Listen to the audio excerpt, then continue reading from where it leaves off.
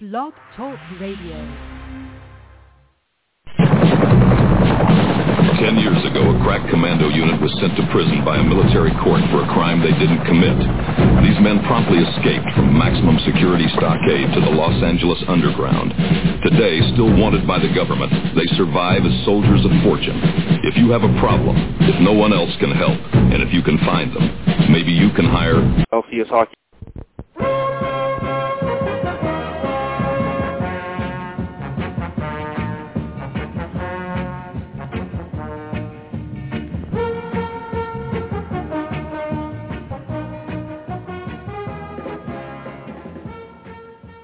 Yes, welcome to another Big Fake Radio Show. Joining me as always, new Larry, Kevin Jank. Let's go bag ourselves a ding whopper. Yes. As we are wont to do. Not a lot of choices also, of quotes from this one. Yeah, we'll talk about this movie in a minute. Also joining us this evening, my spiritual advisor and personal attorney, Tuffy. Yeah, I forgot to pull a quote for this one. Yeah, they're really. Here's the thing: Tuffy picked a movie for us to watch this evening called Forbidden World, Yeah. and it is another Roger Corman production.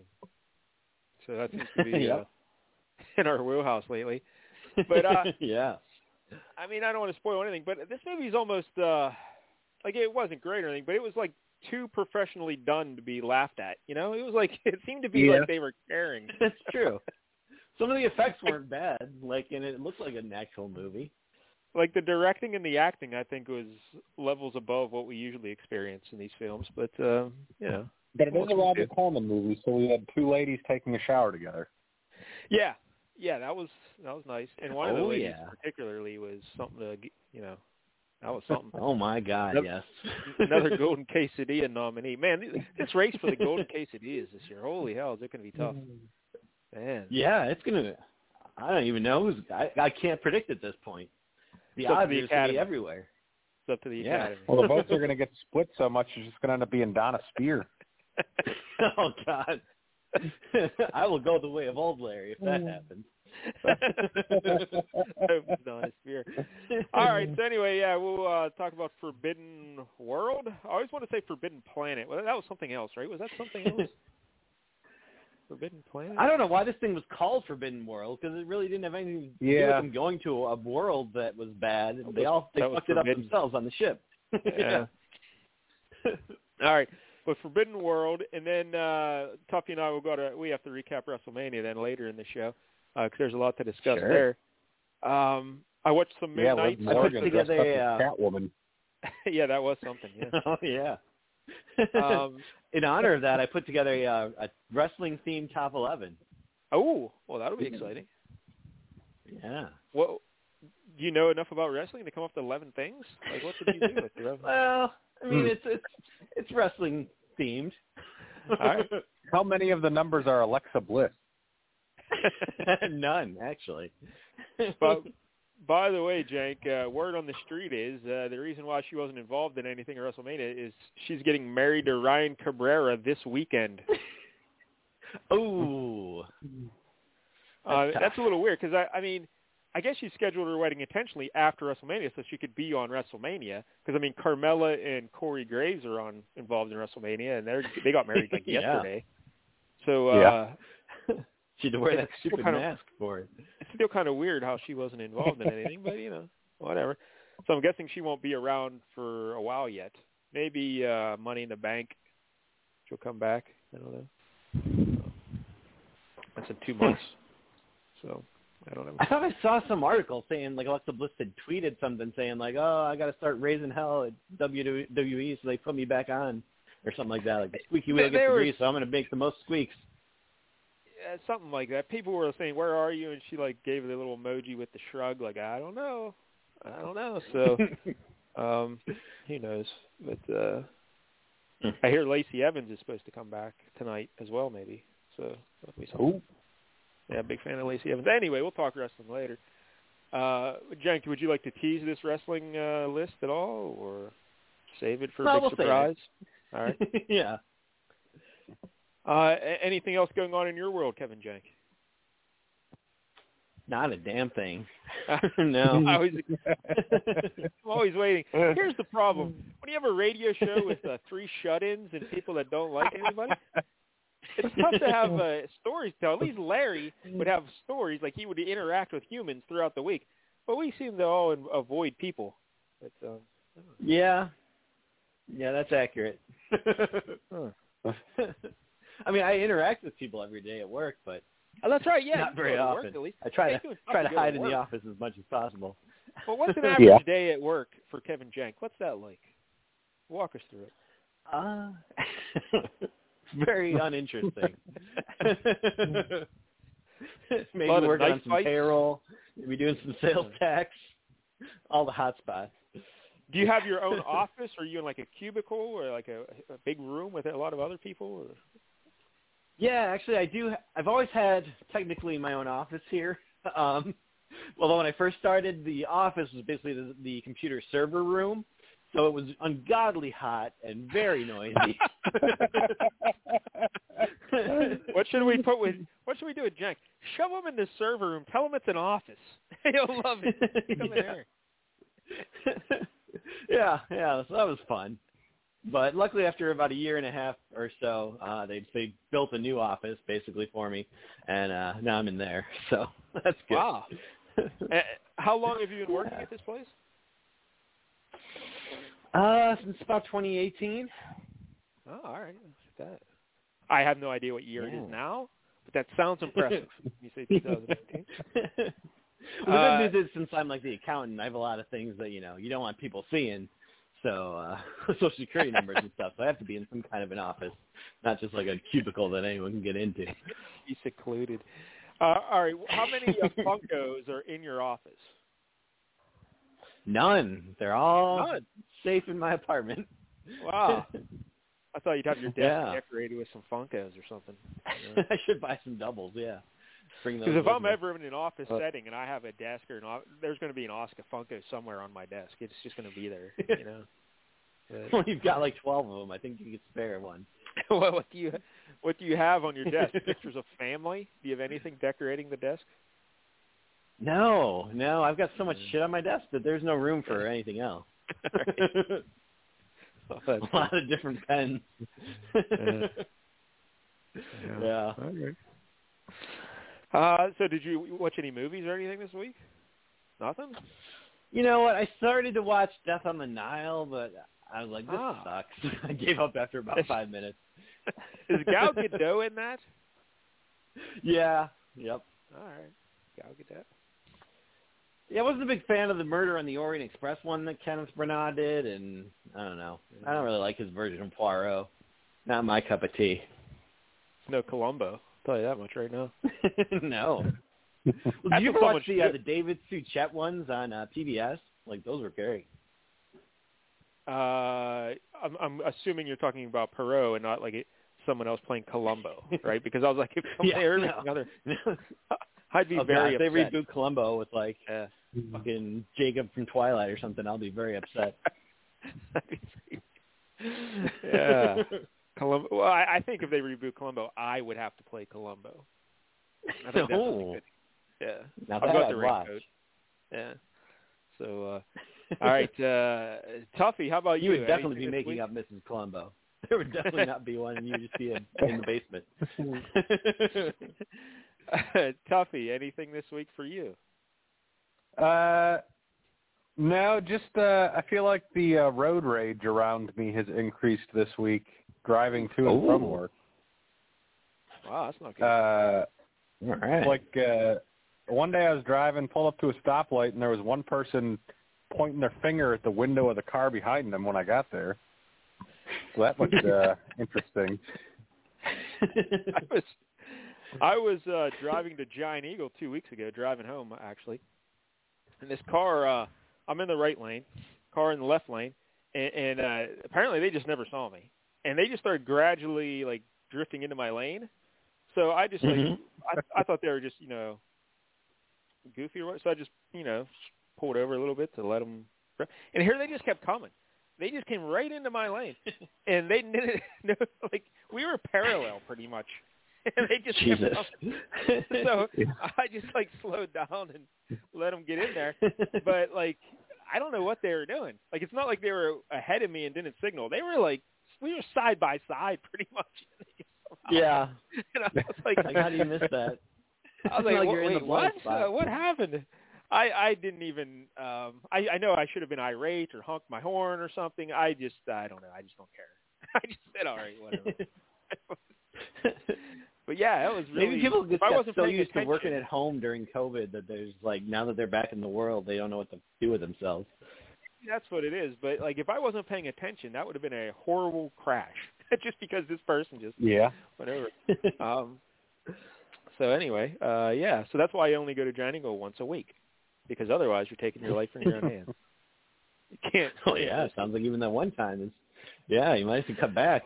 Once every 3 weeks. Yeah. So yeah, nothing else going on here. I did a whole bunch of nothing.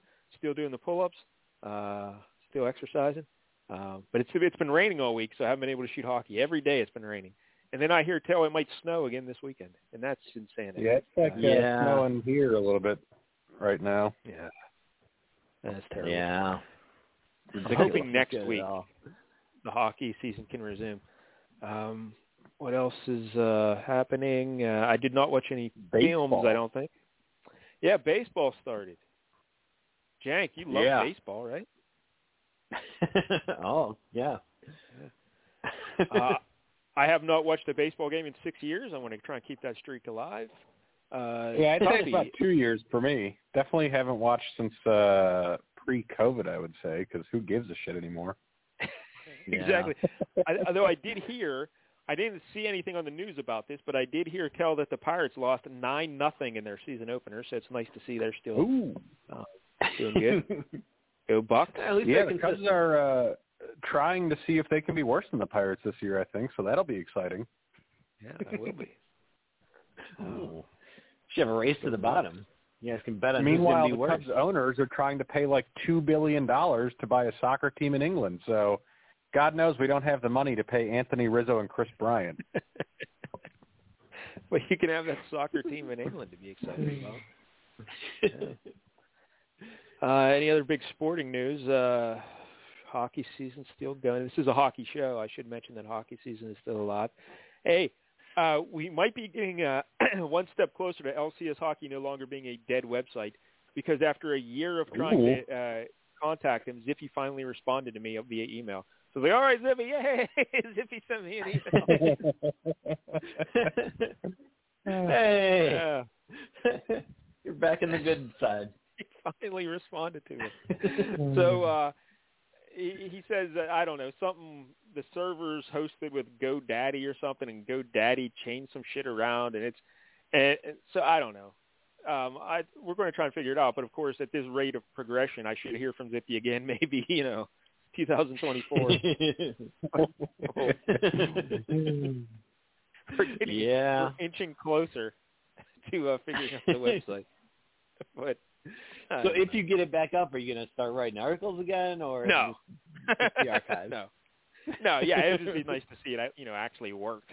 That would be nice. Yeah, because it's kind of Because I could get like a job writing hockey somewhere. Like, hey, do you have any evidence that you're a hockey writer? Well, here, go to this link. Oh, it's all dead. Yeah, that won't work. Everyone tries this. That doesn't look good. So might need to get it active. Hey, maybe we can, if I get the site back up, we can, I was going to say, do something to post the Golden Quesadilla winners every year. Ooh. Yeah. Archive. That'd be nice. That'd be some good pictures for sure.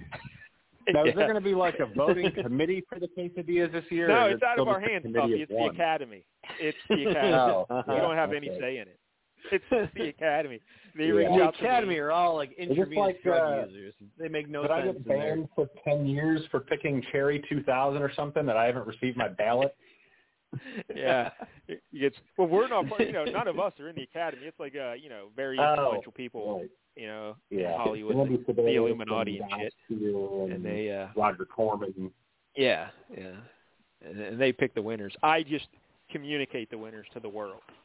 But it's out of my hands. So don't blame me when you see Dawn of Spear. You're just the mouth of the Academy, and the Academy is the human centipede. That's right. That keeps feeding you the answers. So, Dawn of Spear, congratulations on your golden quesadilla. We'll see. All right. Well, I guess we can get to the big movie now. Nothing else to discuss. Tuffy, you picked this one. Yeah. Would you like to tell the kids why you picked Forbidden World? It was on Tubi, and when I checked the parental guide on IMDb, it said the nudity was moderate, so that seemed like a good one to me. Yep.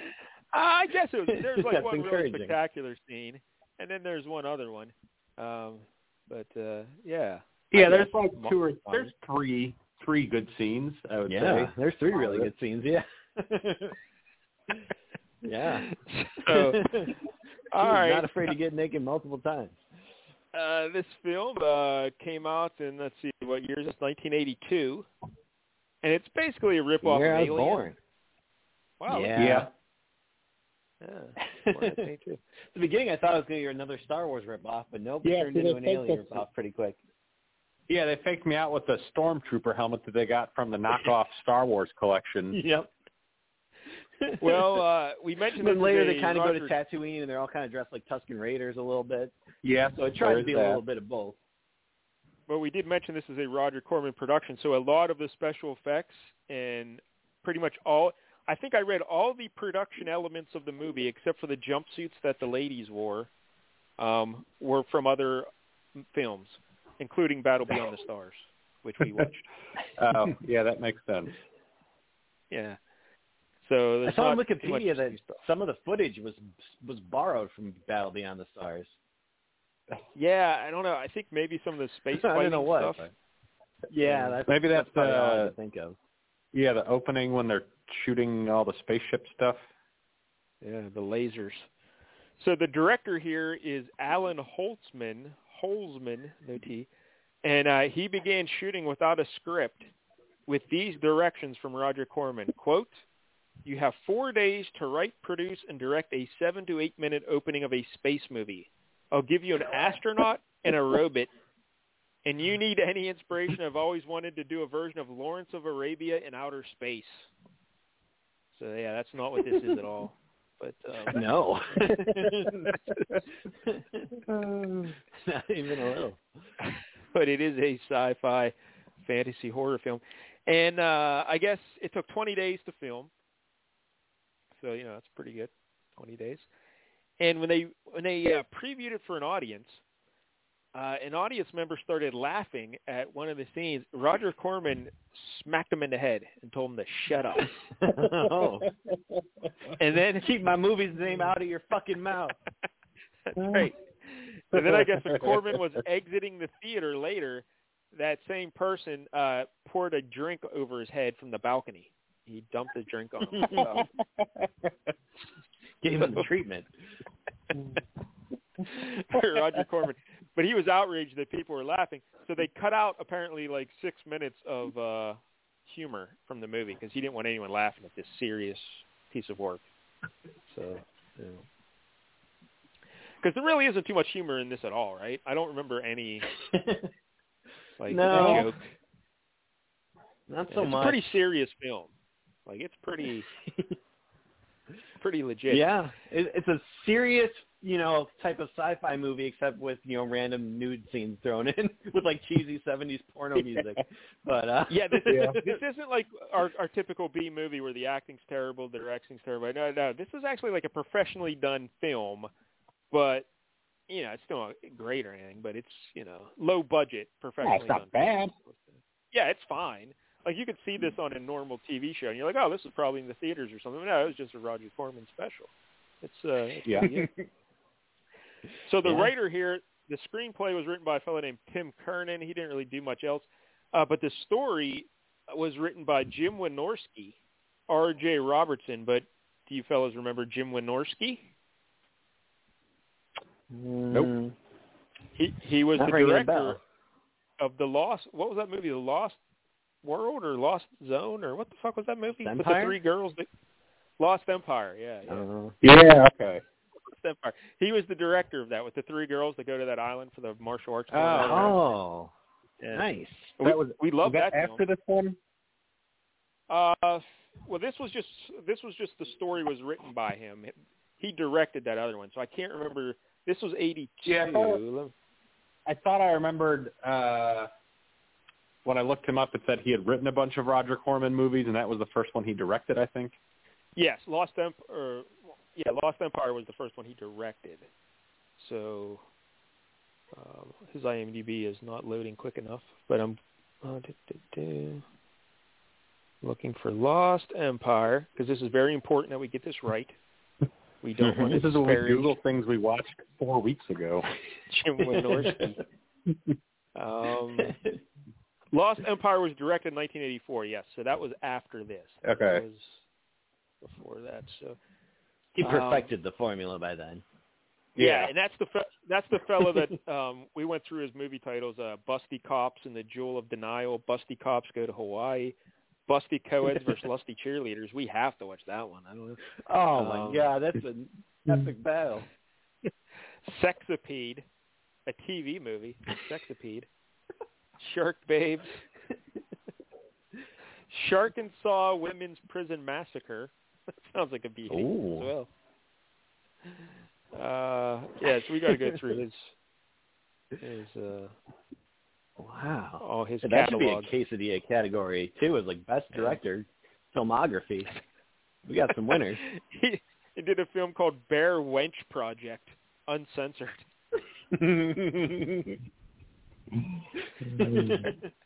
Bear Wench Project 2, Scared Topless.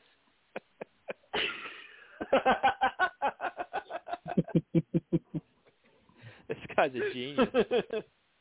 Good Lord. He cracked the code. So that's what we really have stumbled upon some great directors. Yeah. This guy, that other fella. I don't know if I can remember that other guy's name. Yeah, Ray. What's his name? Yeah, Ray. Yeah, whatever. Fred Olin Ray. Yeah, I think that's what it was. Yep. So, all right. So that's who we're dealing with here with this film. Now the cast. Talk about the actors here. Hey, I'm looking at IMDb. It says it was nominated for 3 awards. The fuck could that be? Razzies? It wasn't that bad. Academy of Science Fiction, Fantasy, and Horror Films, the Saturn Awards, I guess, 1983. It was nominated for Best Low Budget Film. All right, I can see that. Best Makeup and Best Special Effects. That's a stretch. Special effects. I mean, they were fine, but I don't know. I guess you got to figure 1983, low budget, whatever. Yeah. Like the guy was like melting and like splitting apart. That looked kind of cool, but I don't know if it's best special effects worthy. Yeah, the monster I didn't think was very good here. Yeah, the monster kind of looks like the alien a little bit, but he's got like teeth. Yeah. And he's got like I don't know. He's kind of like a spider as well, or I don't know. How would you describe him? Yeah, if you just had the snout of the alien monster, like inside just a big blob of fat with tentacles. Big blob of flat. The main character here is a fellow named Mike Colby, and he's portrayed by Jesse Vint. Now, I didn't know the name Jesse Vint, but he was I recognized him. He looked familiar to me, and he was in a ton of TV shows in the early 80s, late 70s. Including like the A-Team, and he was in an episode of The Incredible Hulk and shit. So I'm probably encountered him somewhere along the road, but I don't know. I couldn't really see anything else. Did you guys recognize him from anything? No. Definitely? He looked familiar, but yeah, I couldn't think of anything particularly. Then we have a guy named Lyndon Childs is Dr. Gordon Hauser. No idea who that fucking guy is, so it doesn't matter. Then we have the 2 ladies. We'll save the better one for last. First, we have June Chadwick. She plays Dr. Barbara Glazer, and she's a good-looking lady. But I hate her haircut in this. Well, whatever. But she was in V, the TV show V. She was. Okay. Okay. So she's been in some other stuff. Now the main event, playing Tracy Baxter, was a young lady named Dawn Dunlap. Holy hell. Yeah. Dawn Dunlap. Oh, my Lord.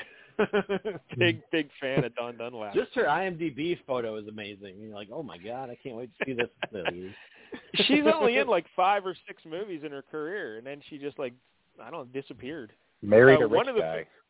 Yeah, I guess. Yeah, she did marry a rich guy. But then I think she divorced him, and not too long after. But anyway, she was in Night Shift, the classic Michael Keaton, Arthur Fonzarelli, Henry Winkler movie. She played one of the hookers in Night Shift.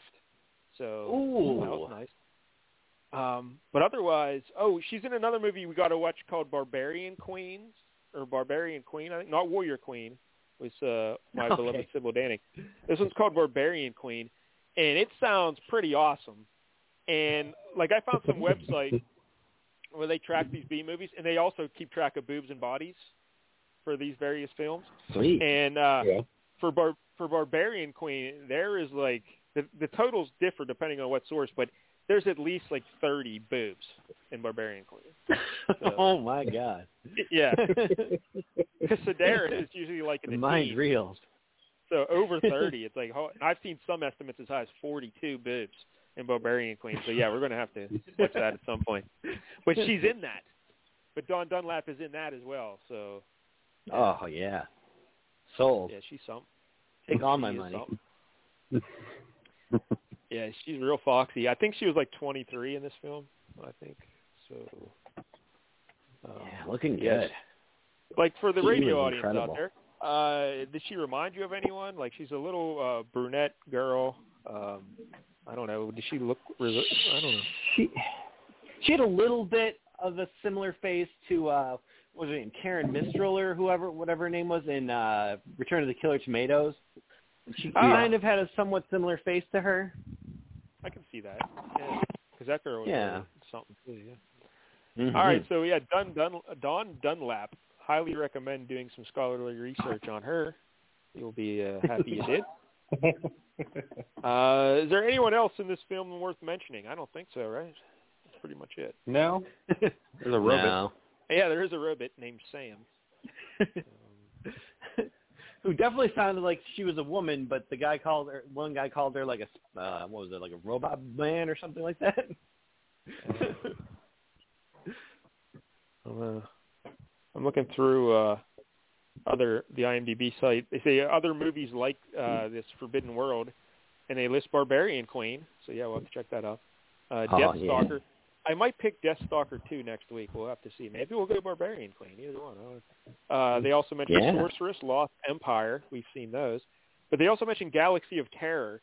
And I guess that's the movie where most of the production stuff comes from, Galaxy of Terror. They just reused it again for this. So, if you watch this, it's almost like you watch Galaxy of Terror as well. So. All right, so a basic synopsis of this film. On planet Zarbia, with an X, Zarbia, an experimental life form, Subject 20, has been created by an elite group of researchers in hopes of preventing a galactic food crisis. However, when Subject 20 becomes deadly, the best troubleshooter in the galaxy is called in to investigate. That's the plot here.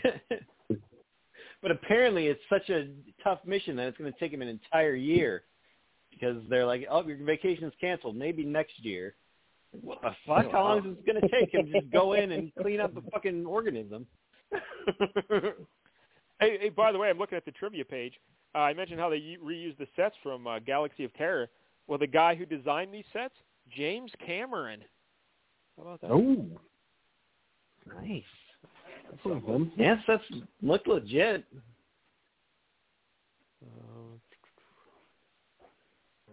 Dawn Dunlap's character was originally going to be played by a much older woman, an ex-Playboy bunny. When Dunlap walked in on the audition for the role, a day before principal photography was to begin, director Alan Holtzman pleaded with the producers to sign her for the part. They were reluctantly made a new contract for her. Yeah, that guy's a genius, Alan Holtzman. Good job. Yeah, what's up with those producers? They had to plead with them. Wow. Please put this smoking hot lady in the movie. It'll be the one memorable thing from this movie. Hey, Tuffy, it says there is a creature in one of the crowd scenes in Star Wars Episode 7, The Force Awakens, that resembles the mutant. Sure. No. Yeah.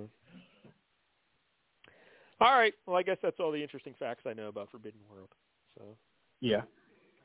All right, Tuffy, how does this thing start? The fixer guy, he's off with his robot. Mike Colby. Yeah. I don't even remember what they're doing. I don't know. They're flying. I think the movie opens up with him in like some sort of a sleep chamber situation. Yeah, he's in a deep sleep. Yeah. And they show him like dreaming. They're doing all these crazy cuts to like things that happen later in the film. Yeah. These rapid cuts. Mm-hmm. Pretty interesting, Like he has I psychic guess. powers or something. Yeah, I don't know. But then they're attacked by somebody, but I don't know why or for what reason. Well, I think it's because Roger Corman told the guy to produce an 8-minute space movie intro. But they're ribbitting an astronaut. Yeah. So they have their fight. Yeah, so there's like a space battle, and him and his ribbit buddy Sam, they survive, and then they get like the call that they have to go to this Zarbia planet to investigate something going on there, and that's what they do. So, yeah, the plot here isn't too intricate, and there's really not too much we can talk about, really, because there's only like 3 things that happen. Yeah. So, yeah, he goes to the planet. He meets the main doctor in charge of this program that they're running, and they're concerned about this this food thing that they're trying to create. And he tells them to just shut the program down, right? He's like, all right, just stop it. Stop doing what you're doing. Yeah. They got this organism in a glass case, and he says, all right, well, let's just kill the thing. And they say no, because it ate a bunch of animals in their test lab or something. Yeah. And when it, like, eats things, it turns them into, like, gelatin, right? They, like, melt. Isn't that basically what happens? And then they consume the protein or something? I don't know. Yeah. I don't know if that comes up until later when it's the person turning into that. They don't realize that until much later. But there's a lot of pink throughout this place. Like melted spam or something. I don't know. All right, so he meets the lady doctor, the blonde doctor, and he meets the guy who runs the program. And that blonde doctor, every lady at we got the blonde doctor named what was her name, Lucy or something, Chadwick, and then Dawn Dunlap. And every lady who sees this guy, they're smitten with him because he's a new face. Yeah, at the lab. Boy, they've already banged everyone there. Well, Dawn Dunlap has like a boyfriend, I think it's implied, who gets killed at some point real early, and she gets over that real quick. Yeah, I didn't even realize she had a boyfriend. Yeah. I'll be honest, I wasn't paying too much attention to that. I was busting gems and shit. Yeah. But it seems, So the fixer guy gets to the space station, or gets to the lab on this planet, and they go show him this organism in a glass cage. Show him that it killed all these animals, and he says, kill it. They say, no, we can't. So they go to get a bite to eat and leave one guy in charge to clean up the dead animals. And that guy decides to open up, I think so. Yes. Okay. Jimmy or something. All right. So that guy sees some stuff like dripping out of the thing, so he decides to open up the cage and stick his head in. And some of that stuff like falls on his face, and this is a great scene because he's it's like clinging to his face, and he just starts flipping out, and he just starts breaking everything inside. He goes nuts. Yeah, knocking down James scene. Cameron's set. Yeah, shattering test tubes, breaking Bunsen burners. He's going nuts. Yeah. And it's on like a security camera that's on in the little cafeteria, but no one's watching it. Well, because the security guy's just waiting until someone bangs, and then he just and that's prime time to start playing with his little whirligig toy. Yeah, that's how he gets. Later on, Mike Colby starts banging that blonde doctor lady because she shows up just wearing her robe and nothing on underneath, and showing off the cleavage and stuff. And she says, "Hey, I heard you fixed trouble or something like that, right?" And he says, yeah. He goes, hey, how about I make you some trouble or something along those lines is what she says. I don't know. And he's like, all right. So they just go in and they start making the sweet, sweet love. He's like, well, is Dunlap available yet? Is she over that boyfriend or no? All right, well, we'll go until it's time. So they go in to make the sweet, sweet love. And it's quite the sex scene. We're jumping way ahead here. Are we? What else happens between that and this? I don't know. Stimulating talk about whipped cream maybe and strawberry shortcake. I feel like they go recover the guy's body first. Sure. I feel like they find him dead. Because then they don't know where the organism is that killed him.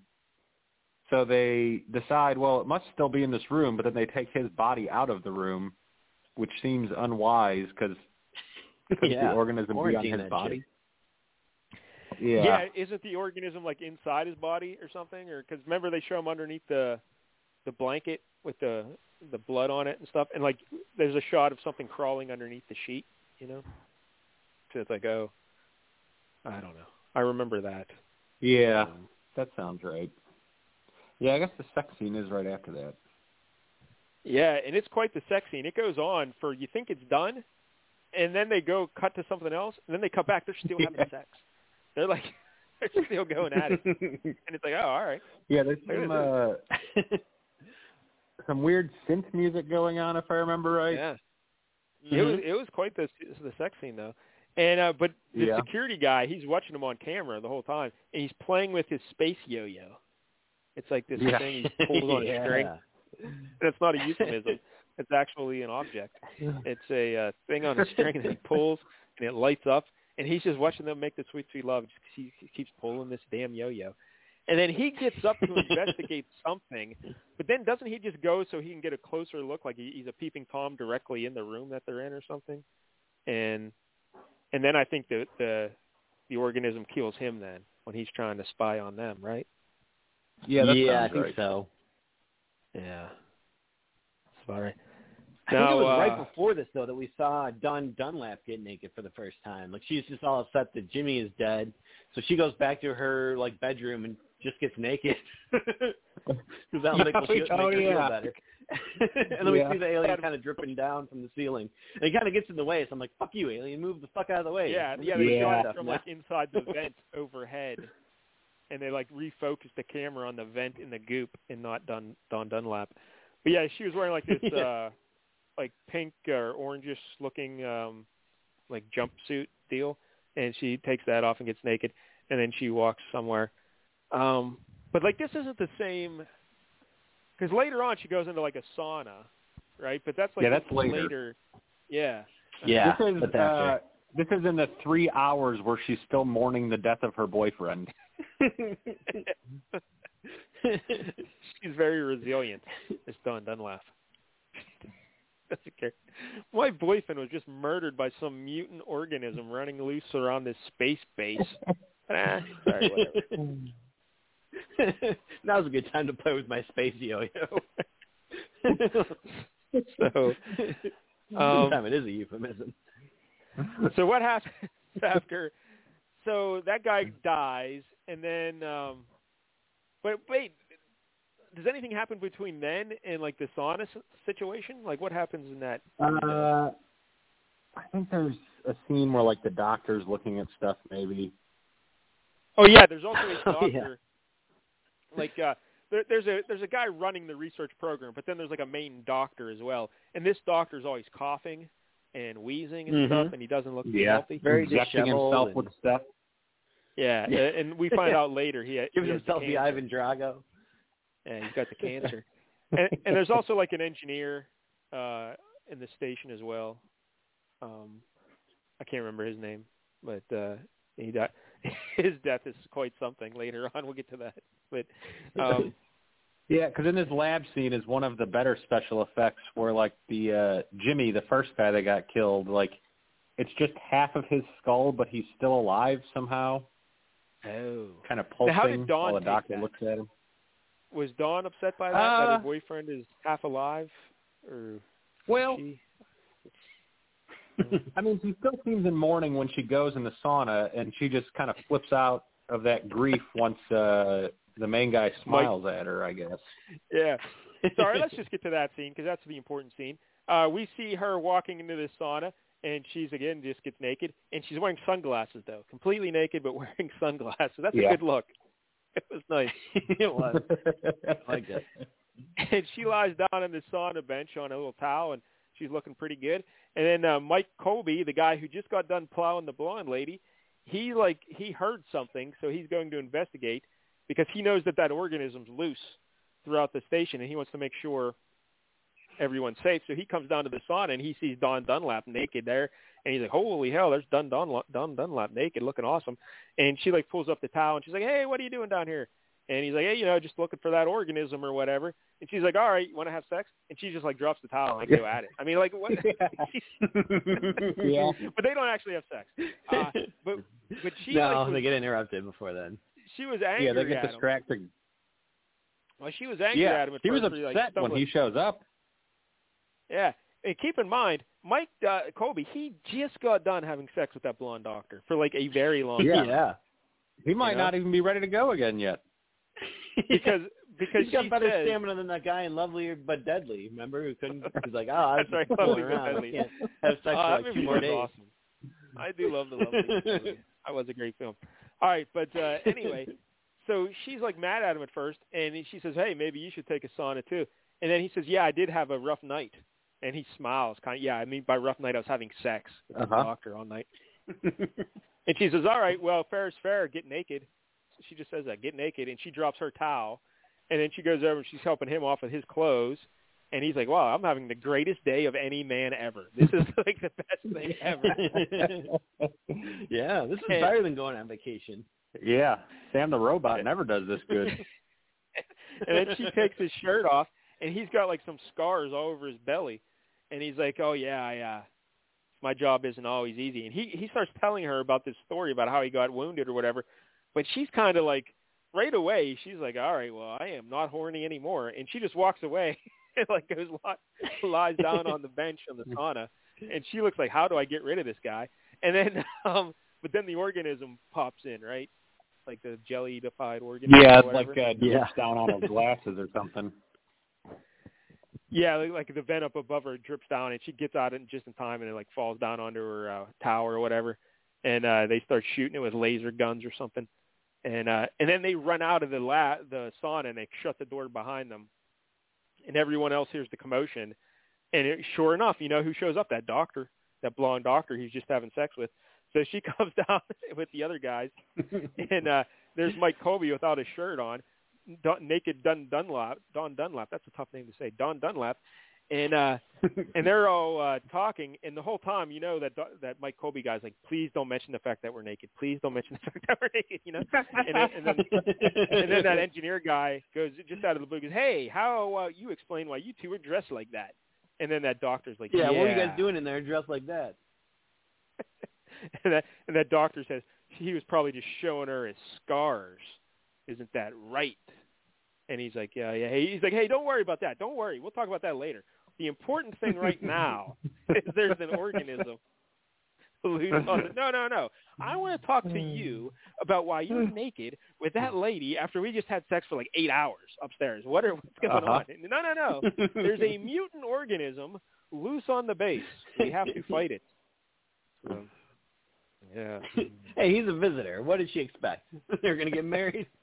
This is kind of like what was that movie? Was it Ski School, where that one guy had the sex with the two ladies right after each other? Oh yeah, So, cool. Man, these guys are getting it done in these early '80s films. Man, we need to make an early '80s film. Water Ski School. Yeah, I got to write up a story for it. It's going to be awesome. Maybe we can get Don Dunlap to be in it. I think she's 67 now, but that's all right. I'm sure she's held up. All right, so they're looking for this organism now throughout the base, and they also they go chase it outside on for a little bit. Yeah, why do they go outside? They go outside for something. I don't know. I think because they had extra costumes to use. But Yeah. so I guess the organism left the ship, and they said, well, we got to still track it down, or? Yeah. Yeah, I don't know why they thought it left the ship. I guess it But did kind of, because don't they find its shell or whatever? Like it shed its skin, but Yeah, it's there's not a in it cocoon anymore. out on the rocks. Yeah, I lost track where we were in this because it's like you think if it left the ship, they'd be like, all right, no longer our problem. Let's get the fuck out of here. Yeah. But, well, I guess they weren't in a ship. They were in a lab on the planet. So then, Yeah. I guess they didn't want that creature running loose throughout the world, I guess. But it looked like that was a barren planet. It didn't look like there were people out there or anything. But Yeah. Yeah. Unless maybe it's 'Cause not I like think the whole planet's like that. Maybe it's just kind of like, Nevada. Yeah. that's a fair point. Yeah. And somehow the robot gets hit by a ricochet laser while they're out shooting the thing outside or something. Was it the robot or was it another dude in like an outfit? I thought it was the robot. I thought it was another dude. But either way, Someone yeah, gets it's not shot, maybe but- like, yeah. Because either way, who cares? It doesn't matter. Yeah. These people are expendable. As long as Dawn Dunlap's okay. So even though they shoot the cocoon of this dead mutant spider thing, they're like, hey, there's nothing in it. I don't know where it is. Let's go back to the base. So they go back to the base, and then they find the mutant on the outside of the base, and he's just clinging to the wall there. And someone, I don't know who all these people are in this scene because they're in outfits, like space outfits.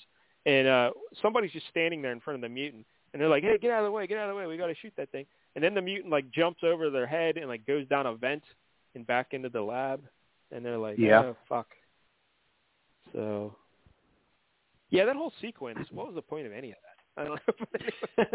I don't know. Because the monster I mean, it was did already look in the kinda cool lab. when it, when the thing fell, the husk, fell off that mountain. It looked kind of cool, but really, that's not worth all that time going out there. Yeah.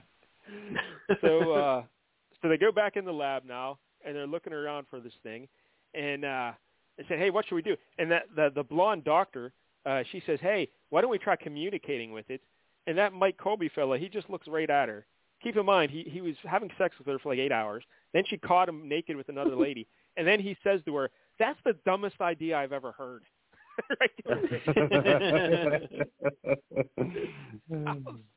This is quite the guy. It's Mike Colby. Well, because also when the monster goes back into the station, because Dawn Dunlap is in the control room to watch them on video outside, I guess. And the monster jumps in the vent, and they have to figure out where does that vent go, and it goes right to the control room. So now the monster has control of the life support systems or something.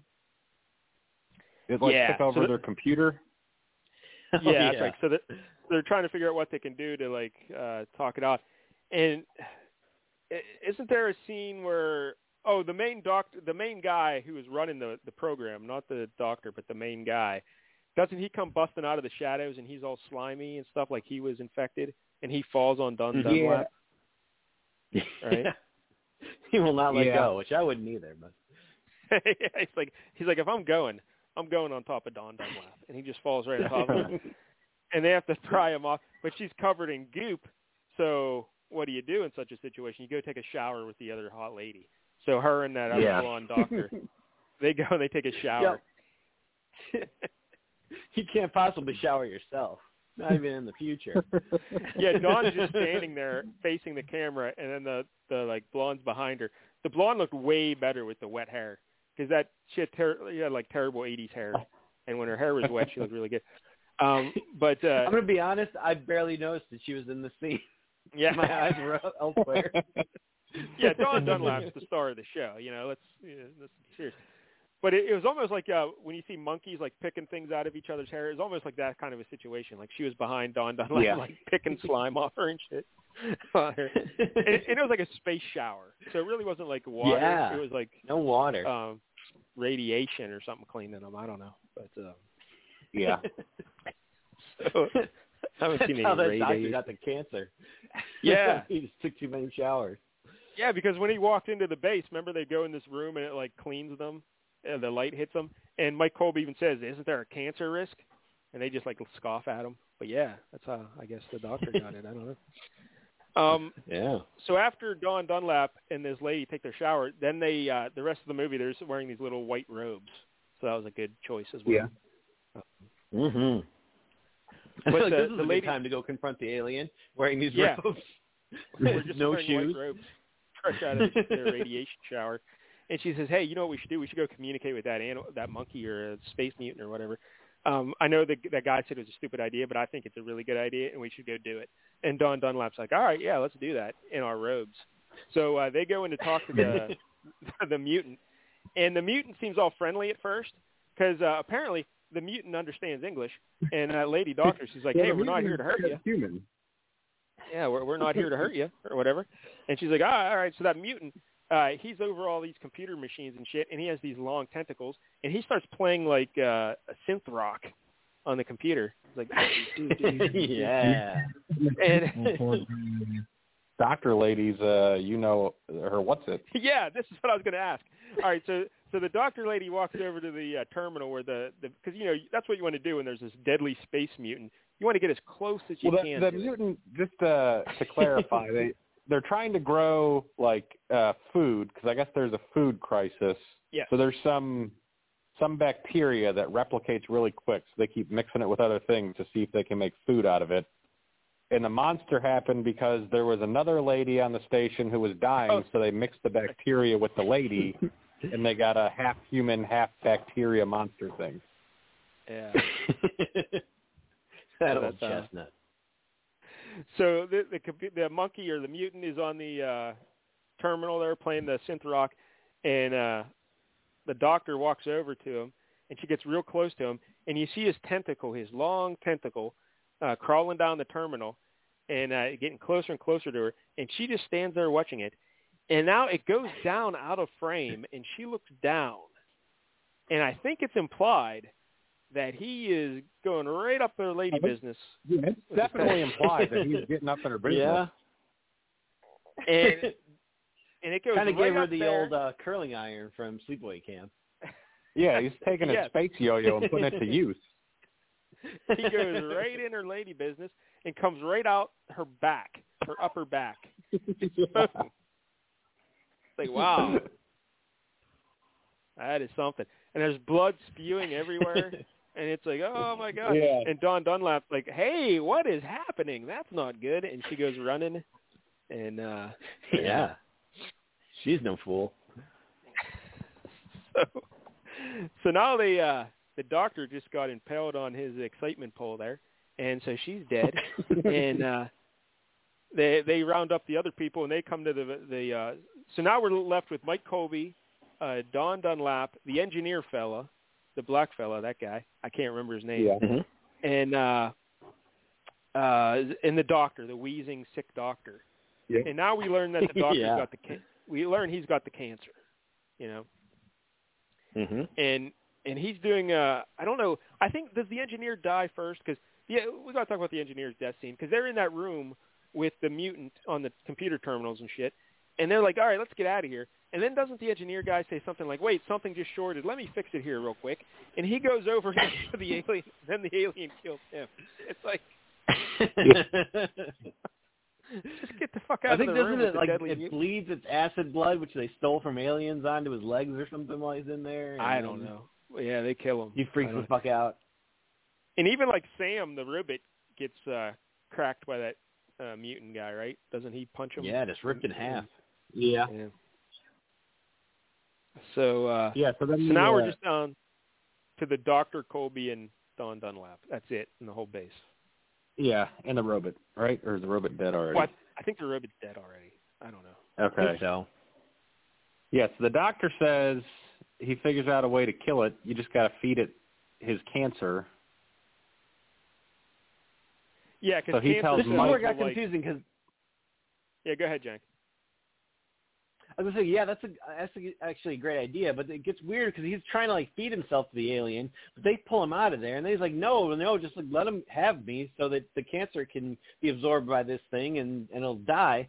And they immediately jump to, okay, let's cut the tumor out of you and then use it instead of just you going back to the alien and letting it eat you this time. What's the need for this surgery? Yeah, so he has Mike Dunlap perform surgery on him to remove the big cancerous tumor from his liver, and he just has to cut into Dawn Dunlap to get morphine for him out of his room, so she's getting chased by the monster because she left the room they were all safe in for no reason. Yeah, because they have to do the surgery anyway without the morphine because it's up there. So Colby hacks into the gets the tumor, and he's walking around with this big tumor ball, and trying to take it to the hole. Yeah, he just shoves it in the monster's mouth. Is that what happens? I don't know. And then the monster dies. I think it's pretty much basically. Okay.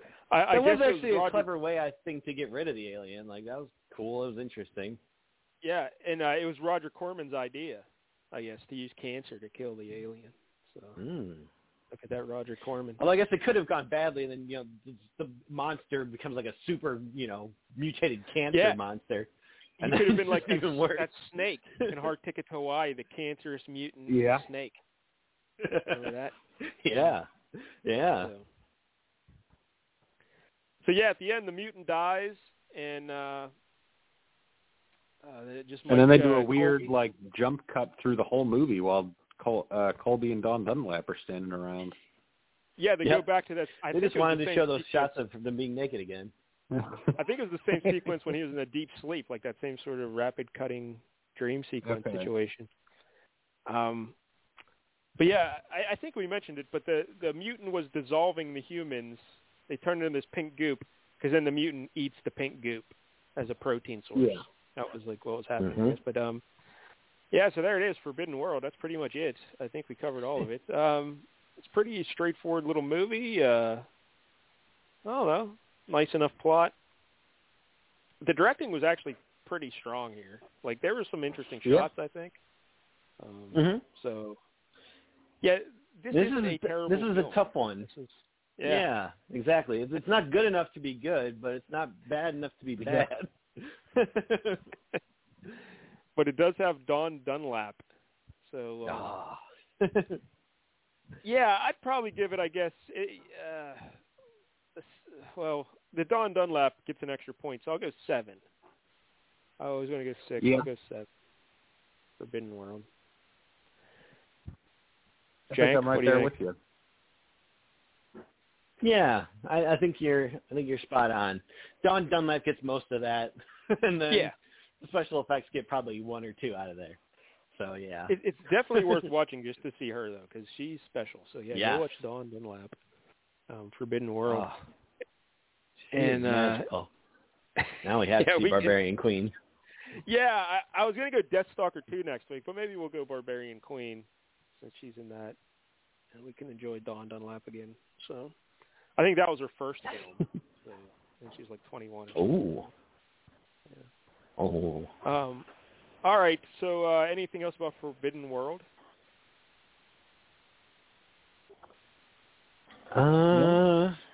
No, I think we covered it all. I guess it was kind of cool to even mention it, how the monster wants to basically do the same thing that they were doing. It's trying to create an unending food source by having it replicate the things break themselves down and then keep replicating. I was like, it's kind of ironic. Yeah, that is pretty good. Look at that. Yeah. And there's some good ideas here. So there you go, and it's on the Tubi. For an obvious alien ripoff by Roger Corman. It's not too bad. Not too bad. All right. Next week, let's just make it official. We'll go Barbarian Queen next week. We'll live it up. Oh, all right. Sold. All right, I watched episode 2 of Moon Knights. It's more of the same situation we talked about last week. Although this week he does get the Mr. Knight outfit. He was dressed in the all-white suit. And the little gloves and everything. So that was pretty cool. Okay. But in this the a whole show, other personality? Well, we were still dealing with the 2 personalities, Stephen Grant and Mark Spector. Now in the books, there's a third one. Jake Lockley was the name of the third one. But I don't know if that guy shows up later or not. But so far it's just Stephen Grant and Mark Spector, and then by the end of episode 2, Mark Spector takes control, the mercenary guy, the tough guy. But in the show, he can just summon those outfits, like they're mystical outfits. So they just appear on his body. That is not. Is that how it is in the book? I mean, at least in the old days, that's not how it was. I don't think so. I don't remember that. So that I never read Stephen too much Grant Moon Knight, but that his girlfriend, who knows him as Mark Spector, she's telling him, summon the suit, and he's still Stephen Grant. He doesn't know what the fuck she's talking about. So he imagines some suit, and I guess he summons that Mr. Knight outfit, the white suit, because that's what he pictures a suit should be. So yeah, I don't. That seems different in the books. I'm just going to put that. Yeah. Here's the other thing about the Moon Knight that kind of soured me on it a little bit. This Oscar Isaac guy, he's really good at the acting and whatnot, but he's wee tiny. He's another one of those Jeremy Renner fellas. Like, I didn't recognize how small Jeremy Renner was until about episode 3 of Hawkeye when he was standing next to Haley Steinfeld there, and I was like, holy fuck, is he a little fella? Same thing with his Oscar Isaac. They list him at 5'9", but his shoot height's probably like 5'7" if you're listing at 5'9", so he looks very small. I didn't notice it in the first episode, but in this episode he's like standing next to a normal human security guard, and he looks like a child. It's kind of like an AEW wrestler versus a WWE wrestler. I'm like, what is happening here? So it's kind of tough to buy him as tough guy Mark Spector Moon Knight when you see how tiny he is. It's just like, oh, all right. Yeah. I guess. But I don't know. That it gets weird if he's trying to beat up 8 guys. You're like, I'm not buying this at all. No, not at all. They need to get some big strapping men to play these parts, not children. But whatever. Yeah. Okay, I should not be bigger more and more people physically intimidating than Marvel superheroes. I should not be larger than Moon Knight. So I don't know. Yeah. Ruins it a little bit. But the show is still good. It's still enjoyable to watch. There's only the 6 episodes, so we're a third of the way through already. Mercifully short. That's good. Yeah, it's all right. I also finished up the Agents of S.H.I.E.L.D., and I was happy with the way it ended. It had a nice little ending there, so that was fine. I might have to weird towards the end. I seem to remember shit about there was an alternate universe Coulson because Coulson died again or something. Dude, there are so many fucking alternate universes in the show. Coulson dies in this show 5 times, and he just keeps coming back. Jesus Christ! Yeah. At some point, it's just funny, because S.H.I.E.L.D. has those live model decoy deals, those advanced robots. Yeah. So they just kept bringing him back. They had an imprint of his brain, so they kept putting his brain into these new robots, so he could just die, and they'd bring him back as another robot. But yeah, it was pretty good. But I enjoyed it. And then right when it ended, though, the next thing they suggested I watch on the Disney Plus is Agent Carter. Now, I've watched Agent Carter before, but wow, I miss Haley Atwell, so I might have to start plowing through Agent Carter just to see Haley Atwell. Oh, big fan of Haley Atwell. So, all right, nothing else, just the wrestling. So, they did put up the tickets for Doctor Strange, the Multiverse of Madness went up this weekend, or this I think Wednesday they went up. So I did get tickets for Sunday of that opening week. Wow, look at you! Ooh, we'll go see that. Gotta go see my Elizabeth Olsen. The movie's probably going to be a shit show, but.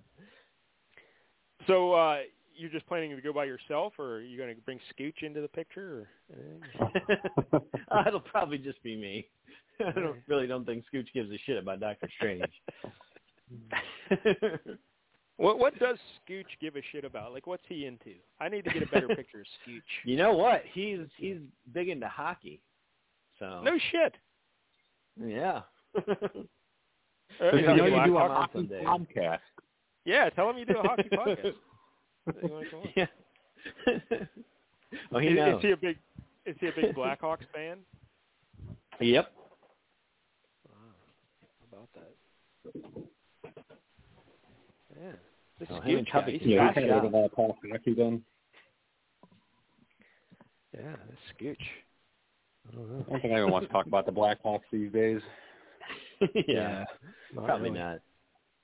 Hey, they didn't trade Patrick Kane, though, Tuppy. That was one of the rumors that he was going to get moved at the deadline, but he's still in Chicago. Yeah. So he can I miss saw the playoffs they're again. going to retire Marion Hosa's number, so that's something. Yep. Yeah, that Hosa. He's a very good hockey player. Kind of a dick. Yeah. Because he, turned his back on the Penguins to go to the Red Wings, but, whatever. Hey, he still got his 3 Stanley Cups out of it, so, Yeah, that really is a remarkable story when you think about it. He's with the Penguins. He loses in Game 7 to the Red Wings. So then over the summer, he says, I'm going to go to the Red Wings because they give me a better chance to win the Stanley Cup. Then the Red Wings and Penguins meet again in the Stanley Cup Finals, and the Penguins beat the Red Wings in 7 games. Well, the Red Wings beat the Penguins in 6 games the first time. But anyway, the Penguins beat the Red Wings, so it's like, hey, fuck you, Marion Hossa.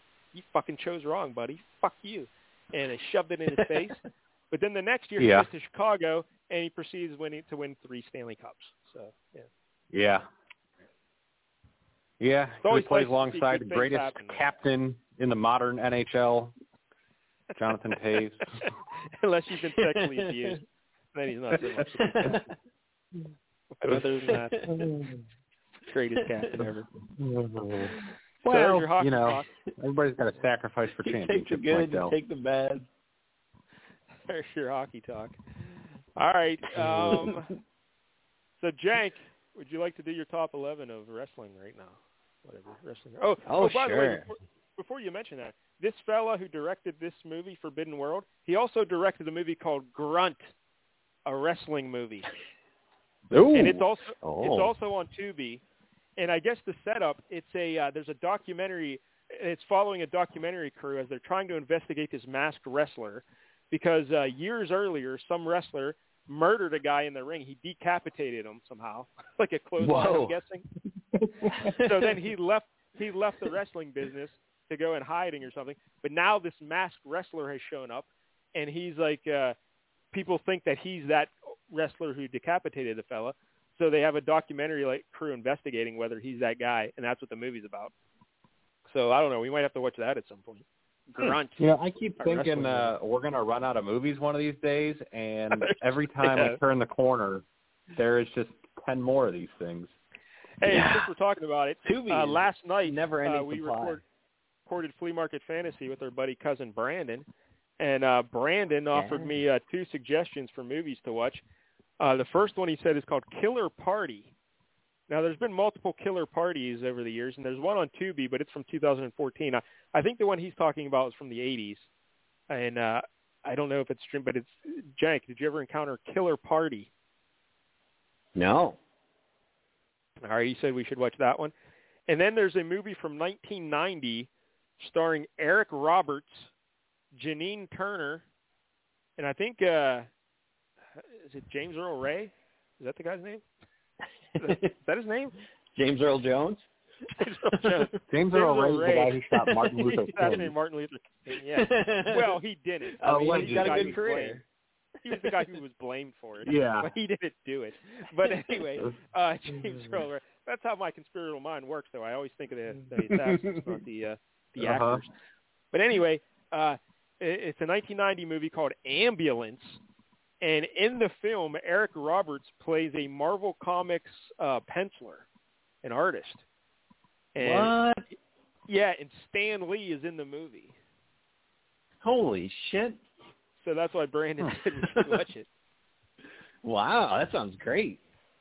Yeah. Well, I just found something called Creepozoids that stars Linnea Quigley, another sci-fi horror movie. Yeah. There's something called The Sisters of Ursula. There's another one I just found where, you just fall down this Tubi rabbit hole and it never ends. Yeah.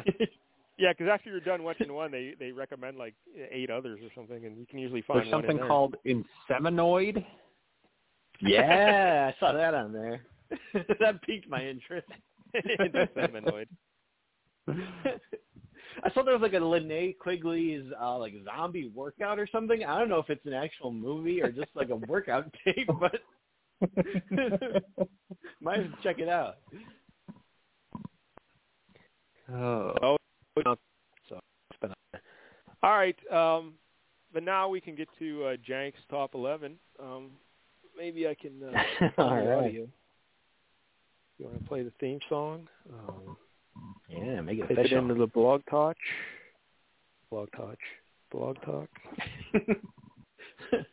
Cross touch. There's always a 10-second delay by the time I type something and it shows up.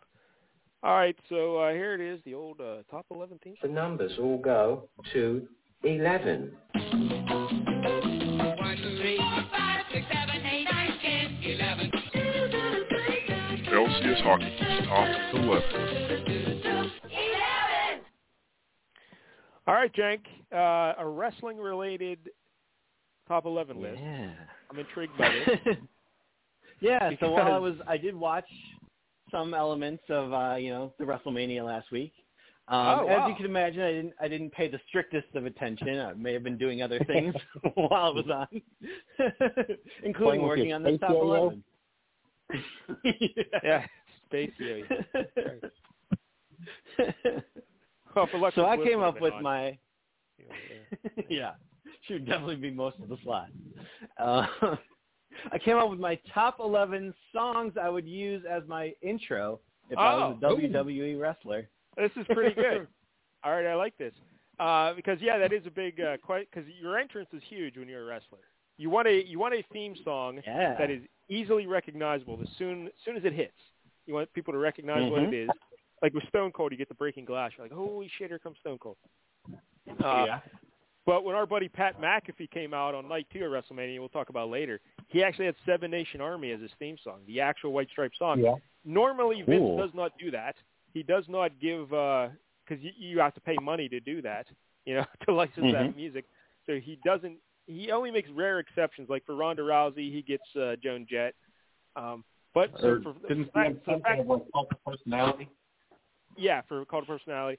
But for him to do that for McAfee, that's a big deal. And apparently, Pat always keeps saying thanks to Jack White for letting me use Seven Nation Army. And like he promoted Jack White as a new album coming out, so he promoted it today on his show a little bit.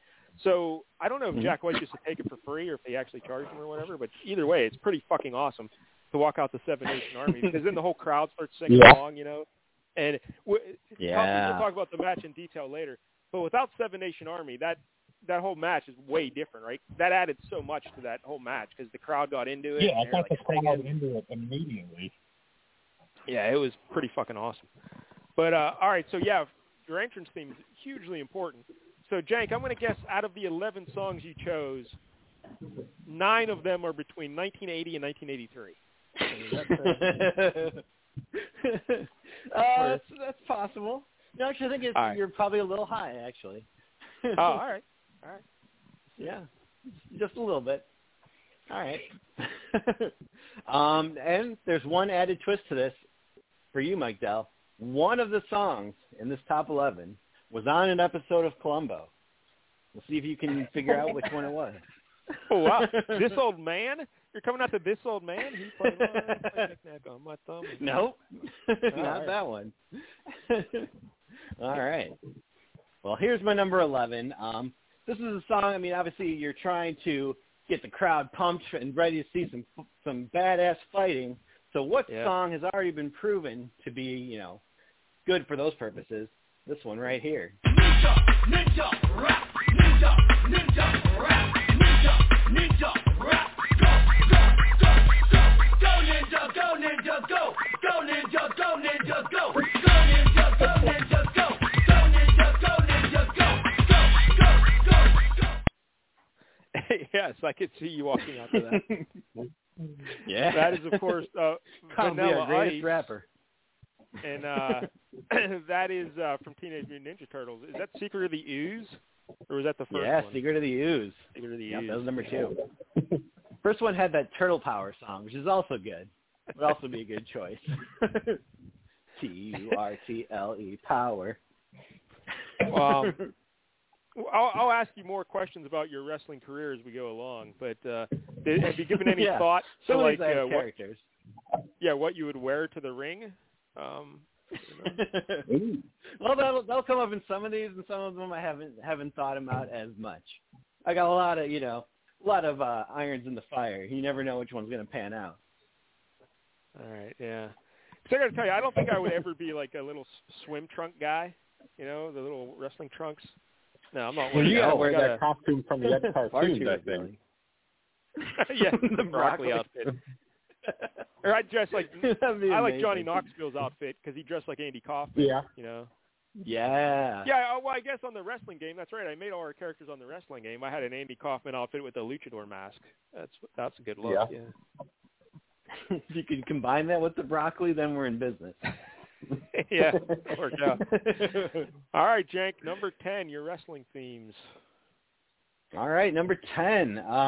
This is a song that it's by Garfunkel and Oates. Not their funniest song by any means, but one that I feel like would represent my career in the WWE as well as me in real life. I feel like it sums me up pretty well. You didn't do it, didn't reach your goal. Your heart is broken, you're an asshole. In the end, you didn't have what it takes. So here's to you and your huge mistake. You're humiliated, hollowed out, and exhausted. You were in the ring fighting the fight, and you lost it. This isn't your time, this wasn't for you. At least you did everything you could do. You're a loser but a dreamer. You're tired but you're strong. You're going on no evidence. You don't listen to common sense. You went all in, and you were wrong. You are such a loser, good for you. It's something that a lot of people can't do. Trying is hard, that's why people don't do it. Losing is hard, they can't make it through it. But not you. You are such a loser. You are such a loser. Here's to you, 'cause you deserve a cheering section too. That's pretty good. I could see that. And Puffy, they could have Yeah. signs up in the crowd, the Jank section. You know, you need a cheering section. They could hold up little signs like the Yeah. Cesaro section. The Jank You're a section. loser. That'd be like a good. You are. That'd be for good, like a good sad Corbin kind of character. Yes, sad Baron Corbin. A mustard stain on your shirt. I also like how Perfect. I already got that. the beginning. You would easily recognize those like little keys there, the piano keys at the beginning. So as soon as people hear that, they would erupt. You know, they're like, "Yeah, here comes Jank, fucking loser, Serenade us." That's pretty good. Piano interlude. People go nuts for it. Have you thought what kind of wrestler would you be, Jank? Would you be like a technician, a brawler, submission expert, a luchador, high flyer? You know, any thoughts? In this case, probably just a jobber who just shows up and doesn't do anything and just gets their face mashed into the ground over and over again. All right. Well, I was going to ask, what finisher you'd use, but I guess if you're not expecting to win, so you really want to have a finisher? The finisher would be me crying and running away. I'm going home. That's pretty good. All right. That would work. All right, number 9. Yeah. All right, this is a song that's got some good energy. It's worked for pretty much, a montage in probably 80% of movies have used this song in their montages. So I figured, why not be my entrance music? Here we go.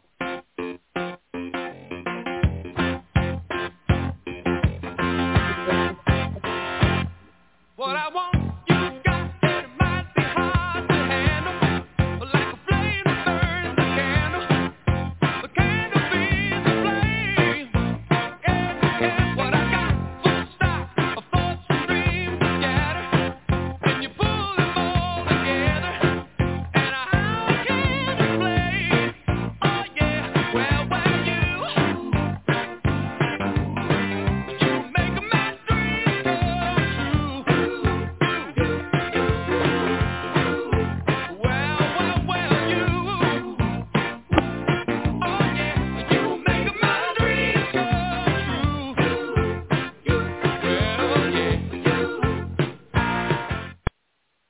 Yeah, maybe if you had a match with Alexa Bliss, that would be, you could play that into the ring. And you go from Your Garfunkel mouth to notes God's ears. to Hall and Oates. That's the actual evidence. Yeah. Yeah, I could see that with when Mankind was with the Rock and Sock Connection, like that sort of character where you're just like overly genuine with everything. You just come out being real nice and happy. Yeah. Happy Corbin. Last time with sad Corbin, this time it's Skip happy my way to Corbin. the ring. Yeah. Yeah. All right, number 8. All right, number 8. This is a good song for, you want some crowd participation, something that they could latch onto and kind of, sing or, go do it along with you as you hear this song. So that's what this song is for, number 8.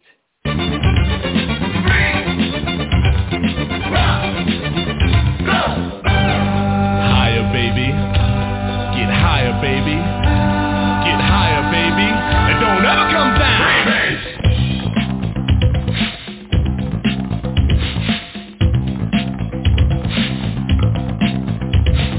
Little Jack Horner sitting on the corner with no shoes and clothes. This ain't funny, but he took his money and sniffed it up his nose. I have no idea what that is. I have no idea. It's the only song I know of that has people doing like coke sniffs as part of the percussion.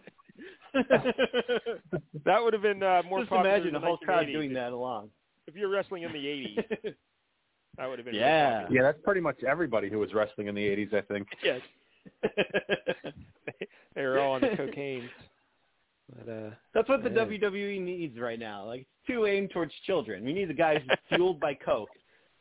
Like, how I don't know Cole, he starts getting, he puts out those beers. Like, whenever I get in trouble, I just do a line right there on the floor and sniff it up, and it's like Popeye with the spinach. Just doodly-doo-doo-doo. After you win, you have a guy outside launching you kilos of coke, and you catch them, smash them together, dump them on your face. There's just like a table with like the mound of cocaine, like in Scarface. They just throw me into it. I'm like, oh yeah, you fucked up now. I legit don't know what that song is. Like, who was that? I have no idea. Yeah, I don't either. I've never heard that before. That is White Lines, Don't Do It by Melly Mel and Grandmaster Flash. Wow. Yeah. A song that Duran Duran covered in the mid-'90s. That's where I first heard it, and then I went back and listened to the original. Well, I know for a fact that song was never in Colombo. I know that for a fact. You'd think that, wouldn't you? All right, number 7. Number 7. All right. So this is a cover of an 80s hair metal song. Those are obviously, those are big on both strip club stages and wrestling, I think. But this was done by a British punk band called the Toy Dolls. They used to cover a lot of songs, like kids songs or classical songs, but they occasionally did other songs. And this is one such song. And again, this is big with the audience participation. Just imagine because there's a lot of synthesizers in the original version, but they replaced that with another instrument. So just imagine people doing this, live, a whole crowd of them.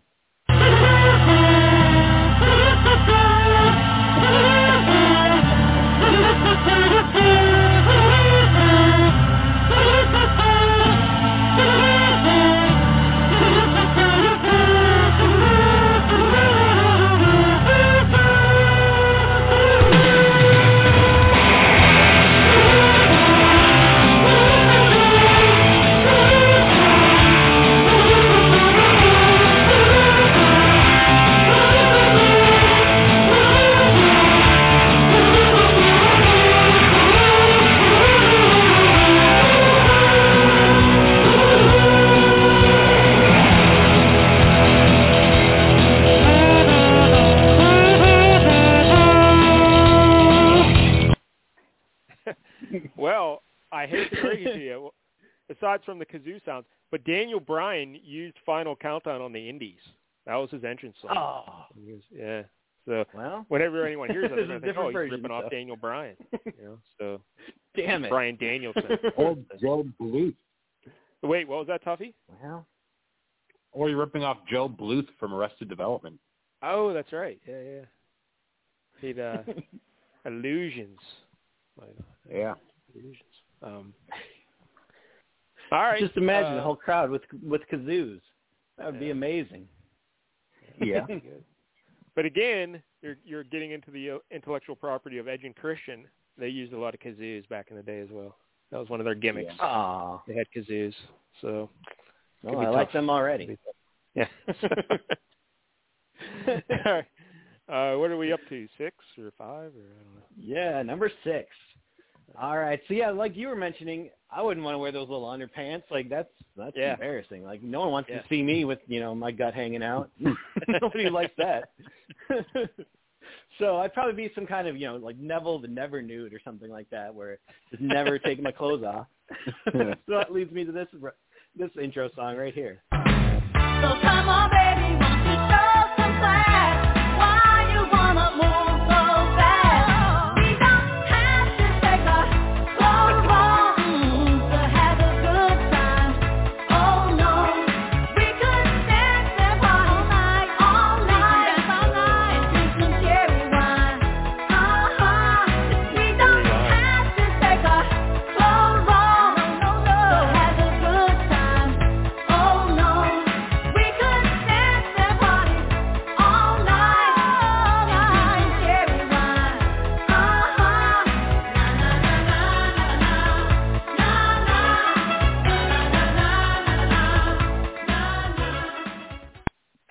That would definitely be an interesting choice. Yep.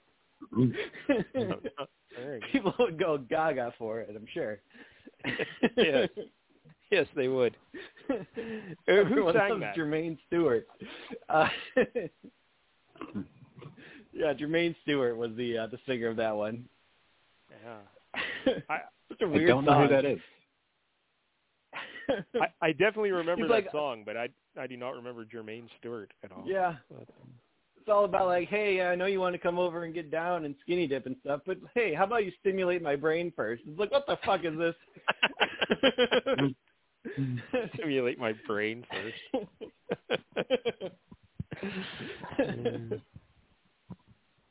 What a song. All right.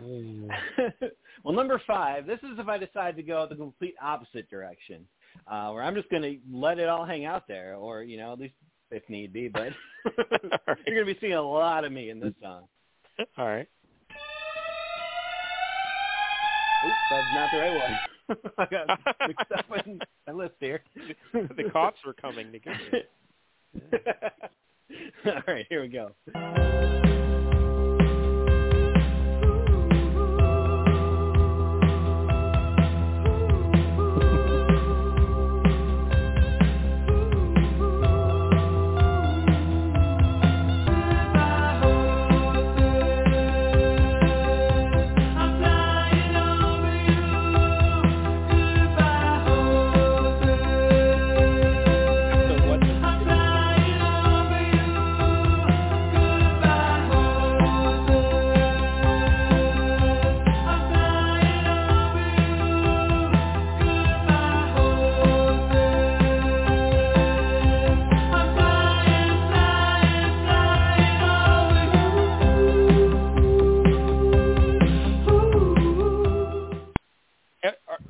Are we doing Brandon's music review? What the fuck was that? Tuffy, you know what that is. I feel like I've heard that song. I don't know that I know what it is. Oh, that's a little song called Goodbye Horses by Q Lazarus, or as many people might know it, the song from Silence of the Lambs. We're also okay. No idea. No idea. That, the Tooth Fairy dances too. He's wearing like a weird like kimono, and he's just got it open, and he's got his dick tucked back, and he's all dancing to it. Yeah. I was gonna say, like, Jake if you has play a that, thing in Clerks too. people are gonna jump out of the crowd to beat you up if you play that coming on. That is not a good entrance. Well, I think if you play a Buffalo Bill character, that would be a great wrestling character. I suppose. Fuck me, I fuck me. You come out in like the kimono with your, you got to wear the really tight tights for that one. Yeah. Lotion in a basket or something, right? Yeah, you're like lotioning yourself up at the top of the ramp. Just slide down. Be like a slip and slide all the way. I like where your head's at on that one. Every time you beat somebody, you try and cut part of their skin off for your suit. I don't know if that'll work in WWE, but maybe on the Indies. That might be more of an AEW idea, but We get Roger Corbin to do the effects Yeah. That'll work out. All right. Well, number 4. This again, we're going for the crowd participation. Here we go. I'm talking about the jerk out. Jerking everything inside.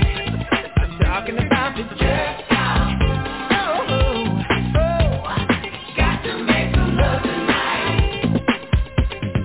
Jerk it. I'm talking about the jerk out. Jerk it. I'm talking about the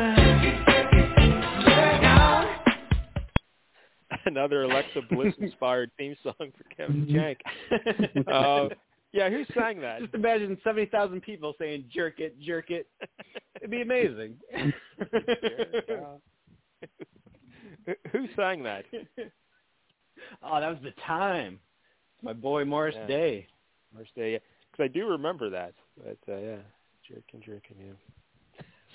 Yeah, what a song.